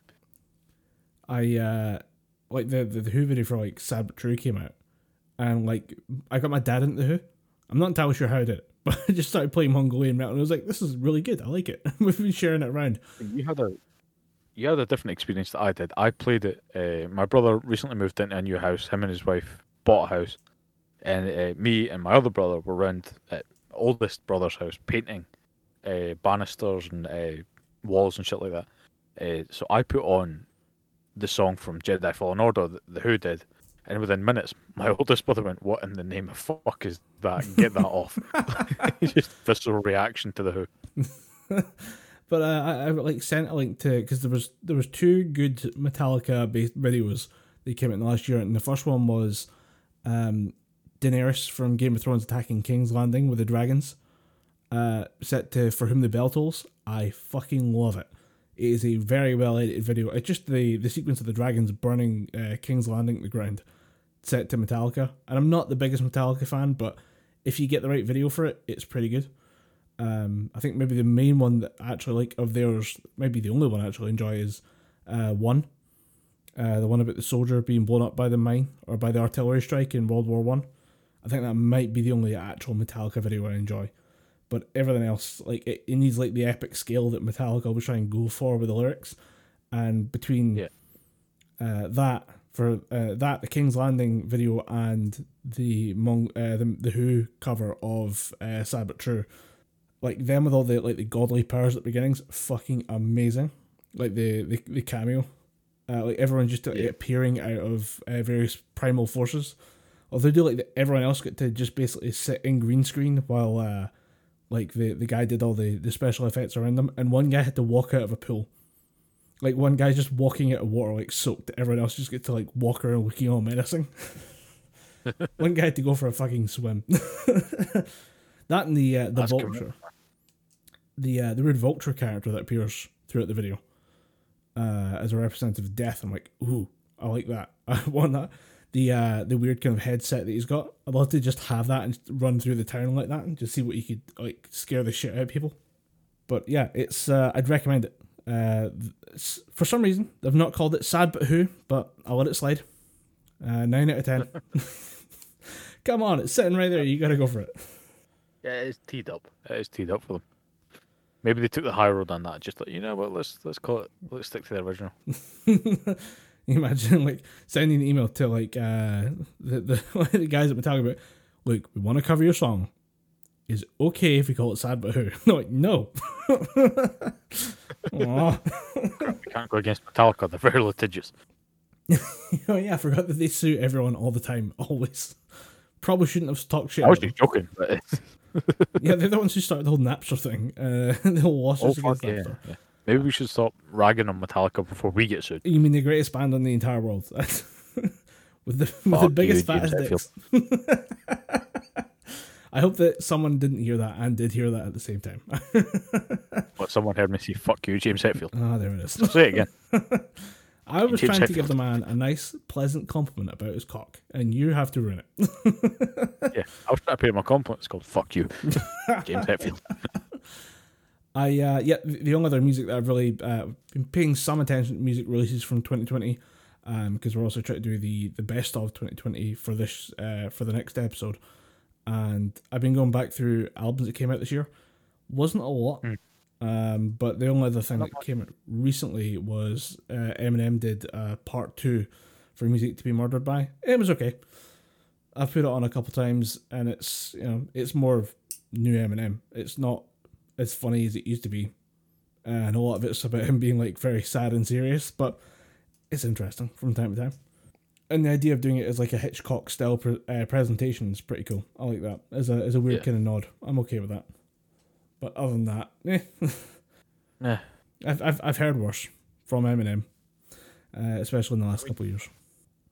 Genuinely, the newest music I've listened to this year is probably Killer Be Kill's new record, and that's about it. Everything else has been old shit that I've hashed up. But yeah, we'll save that for the best of wrap up episode at the end of the year. But speaking of new, I sat down to watch Train to Busan, sequel called Peninsula, and we talked a lot about this film initially when it first kind of did the rounds, or when we started the podcast back up again, and like the first one, I genuinely consider it to be a modern classic zombie film. Don't know about you. I have a copy of it borrowed from you, and I haven't watched it yet. Is that where my copy went? Whoops. Yeah. I was thinking to myself, I told you that when you moved flats. I told you I've still got your copy of Train to Busan. So you did. And you said, "Nah, man, keep it, watch it." keep it, watch it, it'll be fine. Okay, right. So I now have to try and rewrite my review without spoiling too much. But I would say it was not as good as the first one, but as I said, I consider the first one to be a modern classic. And I'd heard initially, and actually some of this came from Philip DeFranco, who was one of the first people to kind of start shouting about how good the first one was. So when he said the sequel was coming, I was like, oh, interesting. And then when he saw the sequel and said, going with tempered expectations, I was very worried. Apparently a lot of it stems from CGI. That was his initial concern, was it's not the same feel, and he thought the computer generated stuff had a lot to do with that, but he's underselling it. The amount of CGI in this movie is excessive, because they have a key part of it is you have a team of people going in to grab a bit of cash. There's like a couple million of US dollars sitting in a truck somewhere in downtown Korea that hasn't been touched somehow. And they have like this group of people going to try and grab it, but they have to drive all over the place to try and find it. And they have to drive away from zombies or through zombie hordes. I think you've probably seen some of this in the trailer. Only thing is, all the cars and all the buildings are CGI. And this is probably about half the movie is driving scenes. So Driving scene. yeah, That's not what you want in a zombie. it's a shame though, because as with the original, there's like ideas that are worth exploring in a movie, and with the second one, there's those ideas. There's a little bit of play with those ideas. There's also new ideas that they have, like the main kind of bad guys, or the main human survivors that are in the area, are a former military unit who were supposed to go in and extract people, but got stuck, and just said, "Fuck it, let's just be warlords." And so you have those guys being like this really horrific, cruel force of nature, just trying to they actually have a sport where they trap people inside a giant cage, just trap like 10 people in a cage with zombies, and you've got to survive for 2 minutes. Like, interesting. They're trying to ration food, so they like celebrate with they find if they find a truck of food, they celebrate with the game, and you've like characters getting stuck in the game, and it's interesting. There's some ideas there, like how do you have zombie based sports? I mean, we've seen that idea elsewhere. Do you remember what's the game where you're in the mall, fighting zombies for like 72 hours? Dead Rising. Dead Rising, yes. So like the idea of zombie sports isn't entirely new, but this was way more brutal than what you had in Dead Rising. Yeah. And incidentally, that's the one game that was recommended to me so fucking often that was so instantly disappointing, because literally the entire game is just mowing down zombies, which is fun for 2 hours, but the whole game, which is about a 10 to 12 hour game, is just mowing down zombies and saving people. And then fighting more zombies. Then occasionally you'll fight a madman with a chainsaw. Then fight more fucking zombies. And trying to save someone while they run through a horde of zombies might be the most painful experience in gaming I've ever had. Because the AI in that was not pulling its own weight. Let's be honest. No, they were brain dead. Absolutely fucking brain dead. Unironically brain dead. But yeah, the ideas out there are pretty cool, but at the same time, I can't get over the fact that every CGI scene looks like Need for Speed. Like from way back in there, like Need for Speed Underground 2. That type of level is like computer generated cars. And there's moments that just take you right out of like really intense moments and action scenes, like the idea that a 15-year-old is like driving a Jeep through like this crowded, dilapidated city and is just like being able to put the car sideways through various like tight traps and stuff that just so happen to always go off when she needs it to, but never trap her. And I'm like, if you just took it down 10% with the kids driving or the coincidences or the luck that characters have, I'd be a bit more okay with it. And all the CGI, I'd say, pretty much fails up until they start using floodlights. It's a plot point, the first one, that the zombies react to light a bit more than they do, like they just have bad low light vision. So you have that as a pretty cool idea that's established in the first film. But then they actually just go all in on it in the second one, like to the point where a lethal weapon in this is a grenade launcher that shoots flares because it illuminates the sky so the zombies can see you. Okay, interesting. But as a viable threat, a couple stage lights, it's not quite the same. But all the, I think the problem with a lot of the CGI is because also the characters want to keep it dark. But I think part of the problem with the CGI for this is that they had a set design that was a lot darker than what you actually see, and I think it's because they had everything set out to be incredibly dark, and then boosted the brightness afterwards to try and compensate. Which is why I think it really works when they actually pull out floodlights and properly illuminate the scenes, and it looks a lot better. But when you have this weird kind of grey middle area that most of the film seems to be focused on, it doesn't work that well. That we predicted a bunch of character things that would happen half an hour into the movie. Like a little girl with a remote control car is going to somehow save someone with a remote control car by distracting zombies with it, and sure enough, 10 minutes later, she fucking did it. we're having a good time with the movie, but it was mostly because we were heavily drinking at the time. So, it was a fun experience, but it's not the same as the first. Yeah, I kind of got disappointed by a few films that did that. I think going back to Star Wars, it was Force Awakens was good, and I think I've seen that film about 4 times in a cinema. Then to go from that to The Last Jedi was just kind of, oh boy, who the fuck? Why is Luke your drunk dad? What the fuck is this? But yeah, it's always diminishing returns when films are never good enough. But you're definitely saying that the first film is still a must see. But if you are looking for a spiritual successor, I would recommend going to Netflix and looking for #Alive. That's another... Oh yeah, that film is outstanding. I fucking loved that film. Oh, you saw it? Excellent. Yeah. I would say Alive is a bit more of a corny version of the same world that Train to Busan is. Yeah. So it's definitely a bit more kind of influent, and the ending is very, very influential in the sense of this is how a YouTube, Twitter, Instagram influencer would react to a zombie apocalypse. They would reach out to their fans and shit like that. They would, try and connect to someone through their fucking phone. Yeah. But yeah, I really dug that film. Yeah, I want to go back and watch it again. I feel like Oh, it's a good film. I might enjoy a second watch. The first watch is great, but like there's certain scenes like the stampede, as they realize like something's gone off and the zombies are just running across like the big buildings. I think it's when the planes come. At one point they're like, oh, the army's like, fuck it, let's just start bombing people. And then we just see like a zombie stampede to get away from the bombs. It's terrifying in Alive, but I don't think there's anything that really matches it in the Train to Busan sequel. But the original, I'd say there's a lot in there that's of the same caliber. Like, it's really impressed me with how well the movie sticks in my head. Like, I still think about it from time to time. Yeah, there's always a space in my head for good horror films. I mean, the last film that I did that to, obviously there was #Alive, but I recently watched The Lighthouse. Oh, right, with, yeah. Willem Dafoe and Robert Pattinson. That film is talk about doing so much with so little. It's insane how good that film is. Directed by Robert Eggers, who directed the Witch when it was spelled with two V's. Oh, Which, The Witch. The Witch was a awful movie. The Witch. I did not like that movie. I thought it was bad. Very, very bad. But his second outing was pretty damn good. The Lighthouse. I'd highly recommend picking it up. You can go on Amazon right now and get it for $10 on Blu-ray, so I'd highly recommend it.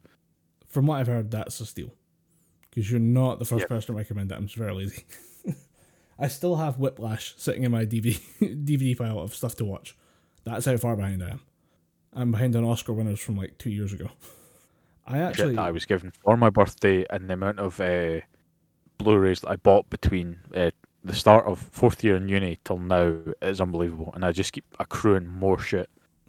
But I'll get through it, I swear. One day. Eventually. Sooner or later. Actually, I'm just going to, all-nighter, I'm going to watch them all. What is the longest you think you could watch movies for?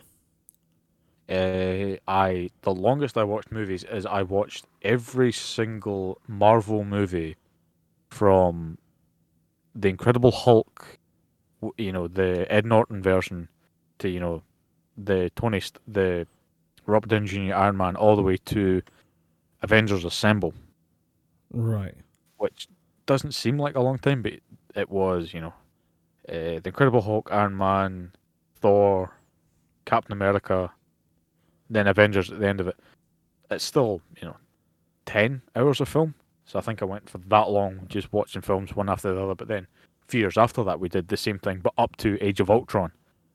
Ooh. And this was all raised money. I was a youth worker. Right. And we raised money for the local youth club. And we did that from Incredible Hulk all the way through Age of Ultron. And I was ready to kill someone after that. I was like... Because it was a lock-in we did down at the local church that we both used to go to back in the religious days. Yeah. But and it was a horrible experience because I was just like, if one more sweaty kid comes up to me and says, I want to go home, I'm going to just throw them out the door. Like, it's getting bad. I think the longest one I have is like 13 hours for the Lord of the Rings extended trilogy.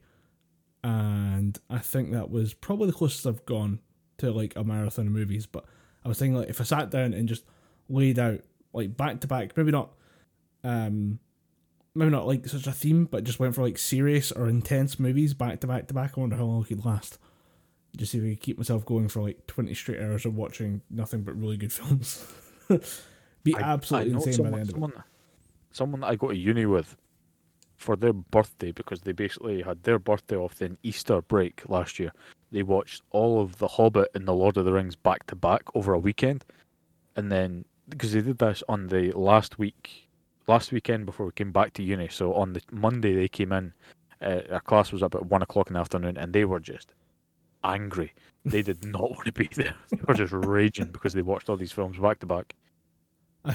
I'd be stuck. If he did that to me, I'd be doing like a Smeagol impression, like a Gollum impression, all the way through that class. It'd take me like 3 days. I reckon I would have developed a Gandalf type accent just to talk to everybody, or just stuck in that accent, just to really piss people off. Actually, have you heard about this Tom Cruise thing? Yeah, apparently he shouted at a bunch of actors because they broke COVID regulations. It was I don't think it was actors. I think it was people just on like set. So people making a Mission Impossible movie with him, and his his tirade was secretly filmed or secretly recorded. And I gotta say, I'm kind of with Tom Cruise on this one. Like, I know it's like everybody say, oh, he's in a position of privilege and he shouldn't be yelling down at people who work for him or his employees. And I'm like, yeah, but like, listen to what he's actually doing. Like, listen to what he's basically bankrolling with his integrity at this point. Is like the idea that you could make films under COVID precautions, and then if you see some people fucking it up, and it's been like months of just sweating about all the money that's been lost making movies, and you're part of it, like, I'd be freaking out too. And I'd probably, maybe he'd just blow a gasket and just someone happened to get it on film. But, like, I kind of get it. I kind of get what he's going for. I mean, yeah, maybe take it down a peg. But, you know, I like him stepping in and say, look, we can't have this. Like, we're risking way too much, and it's not just about you. It's not just about what we do today on the set. It's about bigger stuff for the industry that's going on at the moment. Yeah. Like, I agree with him on that one. Like, you know, it's a big risk, and it's kind of similar thing happened in the rugby world where the Barbarians, a kind of conglomeration of some of the best talents along there. 13 players, England and Scottish mixed, broke COVID regulations, and the captain the team manager just bailed out on them, and everyone's like, "Is this a bit harsh?" No, it's very much in their rights. No, it's so like we're trying to lead the way with the fight on COVID, and yet you have like really successful people just being like, it doesn't really account for me. It doesn't really. The rules don't really follow, or rules don't really count as far as I'm concerned. And you're like, you dick, get in the bin. Motherfucker. Like I say, the one people who like wouldn't have an issue with cracking down on COVID regulations. I've been listening to a podcast recently called the Dictators Podcast. It's by a group called Parcast, and it's going through like the first 3 sets of episodes are what was it again? Hitler, Benito Mussolini, and Joseph Stalin, and hearing about their rises to power. Like, it's 2 like roughly hour-long episodes each, with a little bit of repeating themselves, and like it's a very well-produced podcast. Like, they keep going into what seems like ad breaks during the middle of conversations, and it's okay. But there's clearly like little gaps, and they have to go back and retrace their steps for like 30-40 seconds every time you have one of these weird little. It's like an ad break, but there's no advert in there. But the stuff that they've made, or the stuff that they've the stories they've been able to tell about guys like Benito Mussolini, like we know a lot about Hitler and Joseph Stalin, but when it came to Mussolini, that guy was basically just fucked from the get-go. And it's a very interesting perspective on World War II, because like we never really heard from, we didn't learn about it much growing up. We heard a lot about Hitler and a little bit about Stalin, but I'd never actually considered Mussolini's point of it. But I never knew that Mussolini was, at one point anyway, a kind of mentor figure to Hitler. And I went, oh, that's really weird and creepy. I might be this evil. Yeah, like, he taught you all this. You. Oh. Oh shit. But yeah, it's a good podcast. I'd recommend it. There is stuff in there that I say like it's a bit commercial. It's not like a discussion about things. Not as related to like. It's not like historians telling the story, but the people doing the job actually are pretty good storytellers. So give it a go if you're looking for something new to listen to. What's the name of that podcast again? If you just want to check up. It is Dictators Podcast by Parcast. I think Parcast's like a group that make podcasts. There's a few of them popping up now, but yeah, they do a good job. Yes, if you want to learn about dictators, give those guys a shit. Yeah. I don't know how to segue from that into talking about Dragon Ball Z. Because I have a here comes a new challenger for this week, so play the music. Here comes a new challenger. I got it. Speaking of dictators from space. Frieza with an eye. Frieza. This week's here comes a new challenger.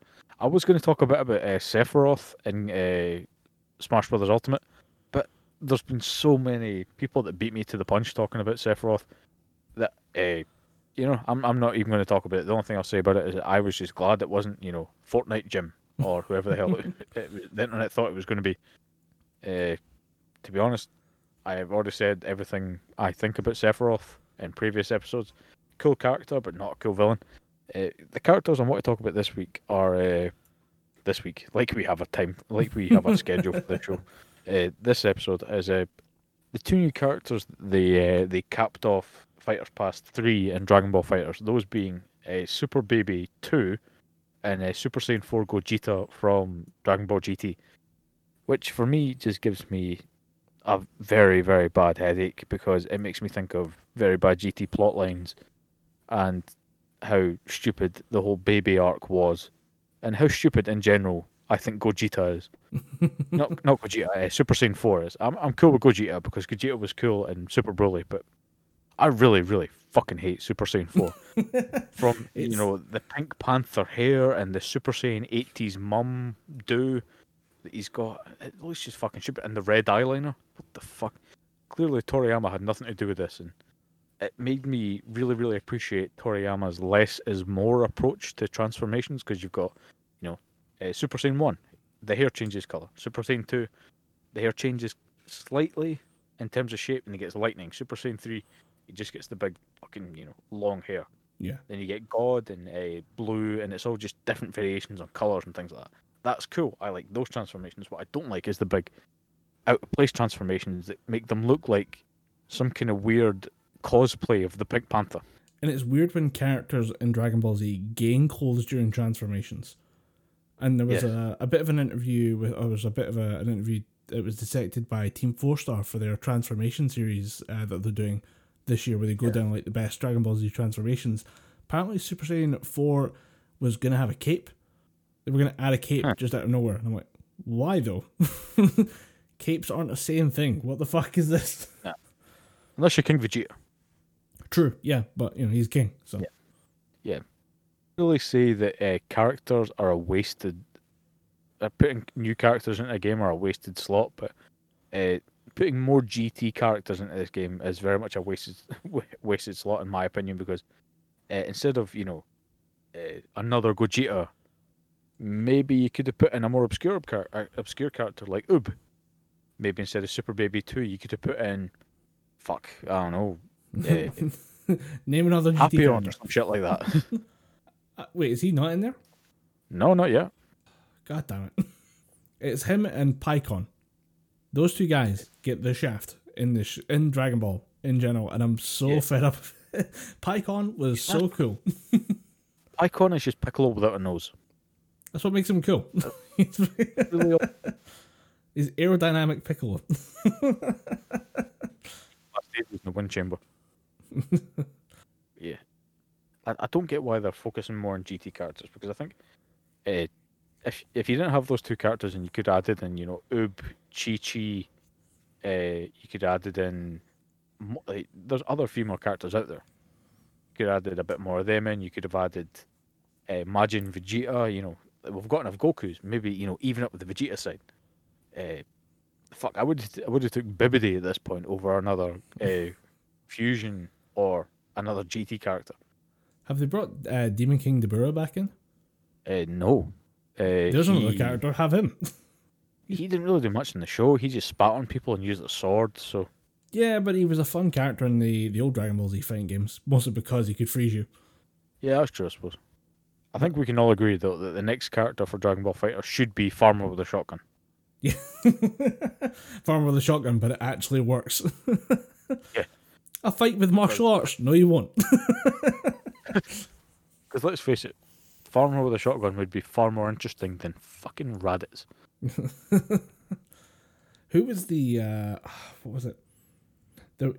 Because I was trying to think of one of the characters from like way back, and there was because I've finished watching Dragon Ball. What about that vampire that shows up for no fucking reason? The vampire? Yeah, there's a vampire that shows up as part of Baba's team that you get to fight to try and get her to reveal a location to you.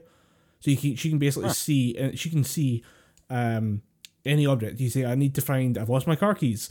Where did I leave them? And you can pay her like 7 million zenny or you can fight her team of monsters, and she's like the mummy and a wolf guy, and she's a vampire. Bring back the fucking vampire. Yeah. He was cool as hell. Yeah, go for it. And then she's Grandpa Gohan as well. She's the ghost of Grandpa Gohan who just shows up to beat up people. Not even joking. That's the thing that happened. Yeah, there's such a big roster of characters available to anyone making a Dragon Ball Z game. I have no idea why you would just keep adding more Gokus and Vegetas. Yeah, I mean, it's not even the case that they add in more Vegetas. Vegeta has Base Form Vegeta, Super Saiyan Vegeta, and Super Saiyan Blue. If you count the fusions in that, fair enough. I don't really, because those are separate characters. But Goku has Ultra Instinct Goku, Base Goku, Super Saiyan 1 Goku, Super Blue Goku, Goku Black. Who else? Fused Zamasu is technically just another Goku as well. True, yeah. Yeah, there's too many Gokus. Not enough Vegetas. We need more Vegetas. I'm now imagining the Too Many Cooks video that went viral a couple of years back with Too Many Gokus. Nope, don't do it. Don't do it. Oh. But how are they balancing these new characters well in the game? Are they actually playing well compared to like other characters that are being more established in the game? Or is it still tweaking. Will tell you the truth. I haven't played Dragon Ball FighterZ since DBS Broly came out, and DBS Broly was pretty damn good because he, despite his size, is a speedy motherfucker. Which fits with character. Yeah, it's pretty good. And there was always an intention to go and buy Master Roshi and Kefla and the rest of them, Master Ultra Instinct Goku. I just never got around to it. And to be honest, with Super Baby 2 and Super Saiyan 4 Gogeta being added in, I'm in no rush to pick them up.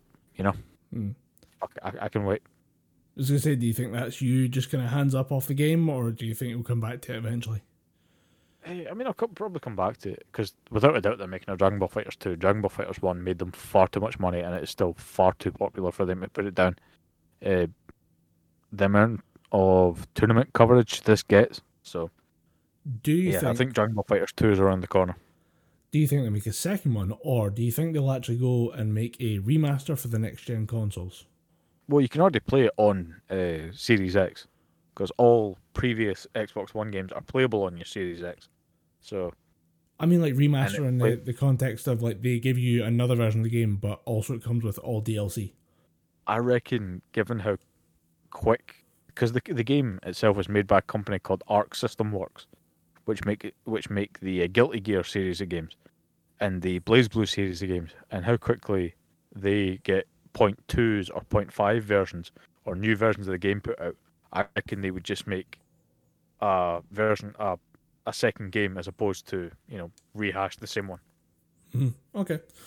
Just I was thinking about with like marketing these type of games now, they tend to end up more as living games that exist on multiple systems rather than making a sequel. But because it depends how long you want to keep the game out there. Yeah, I don't think Arc System Works. They kind of have Arc System Works games. I say they have a shelf life, because Guilty Gear at the height of its powers was played constantly, but now it's just kind of disappeared.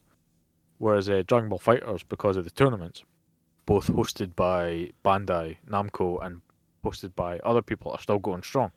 So I don't see them walking away for that anytime soon. So they probably will just keep plugging away at that before they think, let's make a second game for a while yet. But whatever they do next, I'm willing to pick up and play, because like most people, when I heard they were making a Dragon Ball fighting game and it was going to be 3 versus 3, I thought this is just going to be some weird shitty version of Budokai that's going to be popular for a little while and then it's going to disappear, kind of like the Budokai games. But instead we got basically Marvel versus Capcom, but with Dragon Ball characters. And anyone who listens to this podcast knows that two of my most favourite things on the planet are Marvel versus Capcom fighting games and Dragon Ball Z. So the fusion of those two create something that is better than the sum of its parts, whereas the sum of its parts, or the parts that make the sum total, were pretty fucking good to begin with. So yeah, whatever Arc System Works make next, you guarantee I'll be buying it. I won't be playing it online because I'm not that sadistic. I don't want to get beaten by people that do nothing but play Dragon Ball FighterZ online. The fighting game people are insane. Yeah, they're dedicated, not insane. No, insane. I've seen the forum posts. They're insane. Oh yeah, some of them are insane and smelly, but most of them are just insane. Yeah, I thought. Looking at you, Smash Bros. Players. I was about to say, I thought Smash Bros seemed quite casual. They seemed like a kind of fun game you could pick up and put down from time to time. Nah, never put it down. Just play Smash Bros. No, the fighting game community surrounding Smash Bros. Is, very, very involved. There's a lot of people that, get well into the nitty gritty of Smash Bros. Get into the frame data and talk about which character has advantage over this character and strategize. Say, for example, when Sephiroth drops, there was someone that got that at midnight, unlocked it, and did nothing but play matches against level 9 Sephiroths and against, online Sephiroths just to see exactly what Sephiroth could do. That is, I say, insane. Like, I see the Reddit, I think there's like a subreddit for it, and it was like, just when patch notes came out, I was like, oh my god. I thought the Destiny community was bad, or the 7 Days to Die community was bad. Holy shit. Yeah. Yeah, I get into a fighting game, but when people start throwing frame datas and shit about, because I went to a Smash Bros. Tournament once, in between the fungus growing on the walls in the venue that we were in, and just the overwhelming bad smell of, food Unwashed partially mouths. chewed because no one chewed with a fucking mouth closed. It was disgusting, and too little deodorant. I wanted to leave, but people were talking about this new character being dropped in. They work on this kind of frame data, and this character worked on that frame data. And I'm just sitting there going, I play this game at home with my friends. I beat them a few times, so I thought the tournament would be fun, but I was horribly, horribly incorrect. horribly, horribly mistaken. Speaking of horribly mistaken, let's go to our showstopper, shall we? Let's do it.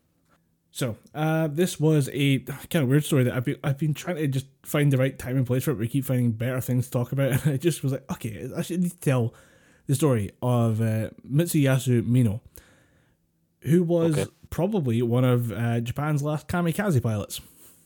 He was never in World War One though, or World War Two. Sorry, he was born in 1947, and not a lot really known about where he grew up and stuff like that.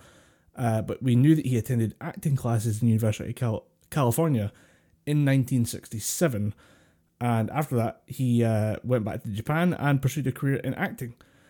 He was trying to make it work as just a regular actor, didn't quite pan out very well, and he ended up doing what's called a pink film, or a porn film in Japan. Softcore stuff, like the kind of teasing erotic stuff they have, rather than like hardcore penetration stuff. So it didn't really affect his social standing that much, but he still didn't do very well in life. We know that he was married twice, and both marriages ended in divorce. And that's very little that's actually known about him, other than what we just talked about. He then gets into a group of far right. No, he goes into like a group of right wing and ultra-nationalist Japanese political groups.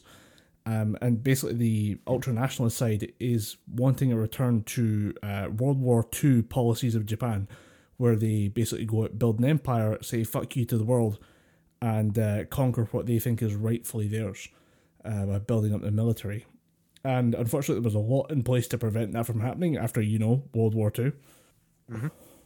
So, during the 1970s, he actually he got into a group with a guy called Yukio Mishima, who was a political writer and pundit who tried to convince the military to have a government coup and overthrow the government during the 1970s, and it kind of didn't go as well as planned. Nobody really listened to him, and he, following true to his word, to want to return to a samurai era of Japan, committed ritual suicide after his coup didn't work. So these guys are really committed to the bit. I'll give them that. Yeah, I mean, we want to live like samurai, we die like samurai. So that happened in 1970. So in 1971, Mino attends a ultra-nationalist meeting in Tokyo's Okaru Hotel.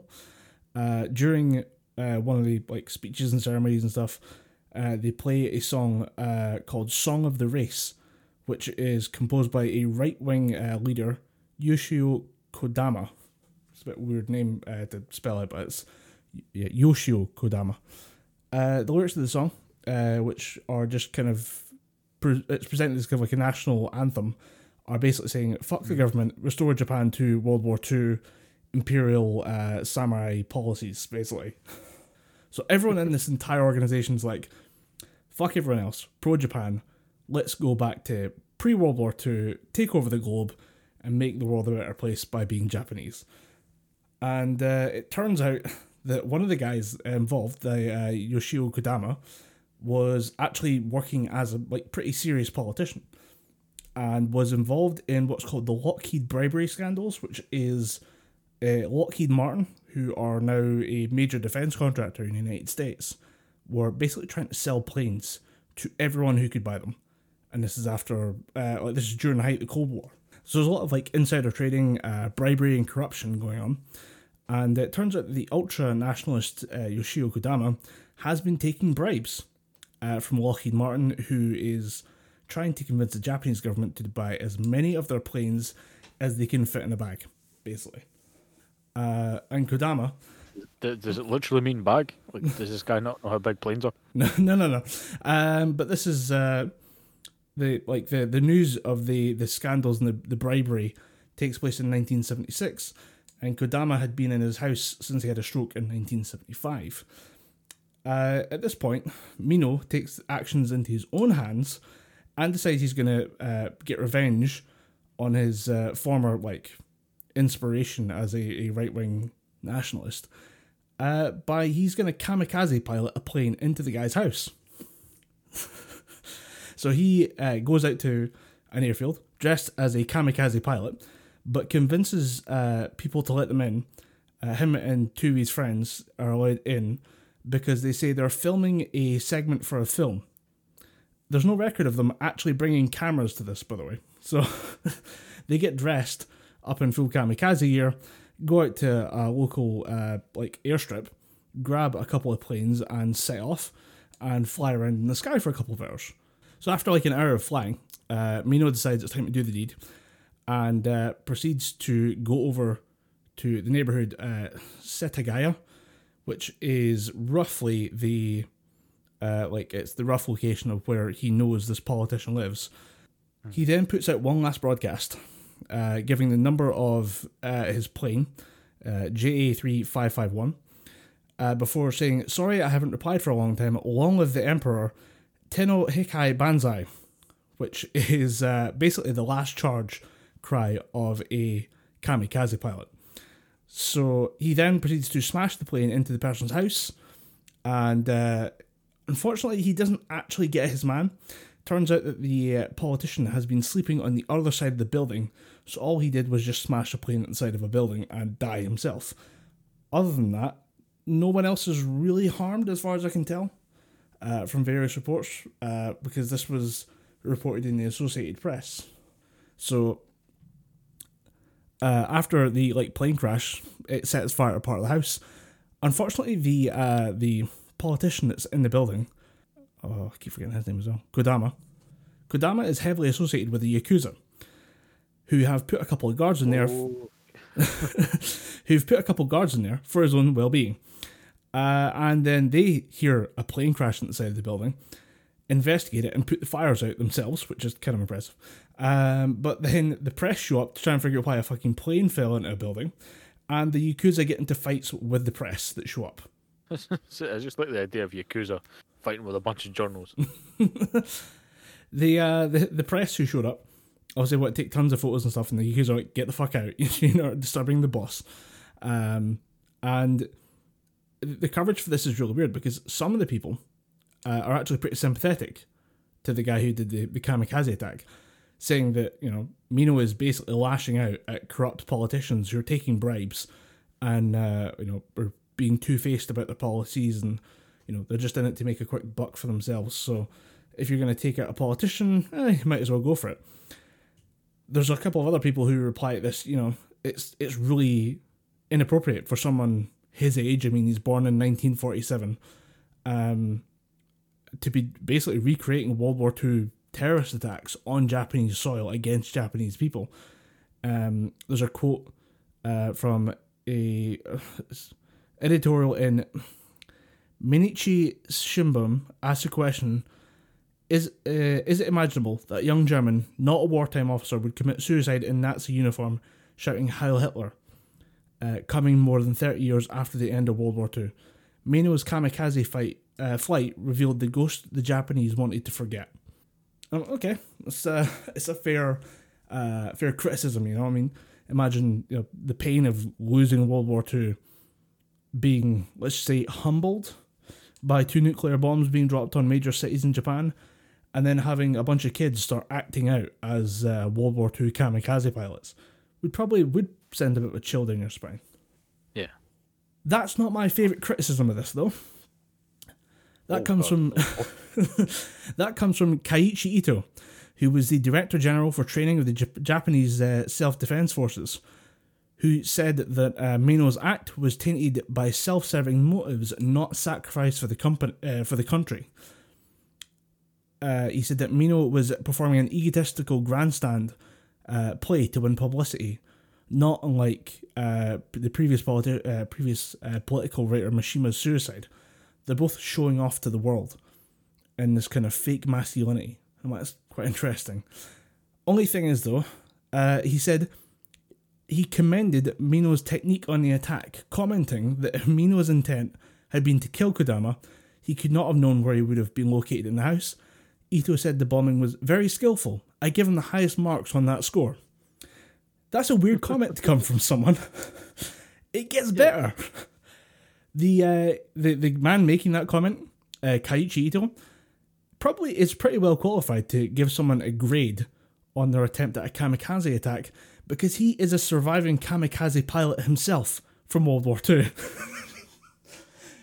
Oh my god. Can you imagine performing a suicide bombing and being graded by a former suicide bomber? What the fuck? Imagine. I mean, you can't be that good of a kamikaze pilot if you survived. I mean, so the kamikaze, as far as I can tell, was the last resort. That was like, I guess we're not making it home. Fuck it. Screw it. Push the button down and away we go. But I because this whole thing, there was a quote actually from a historian of the Lockheed, the bribery scandal, because apparently the Lockheed Martin guys were going all over the country, all over the globe, trying to sell planes to anyone who would take them and just forcing money into their pockets.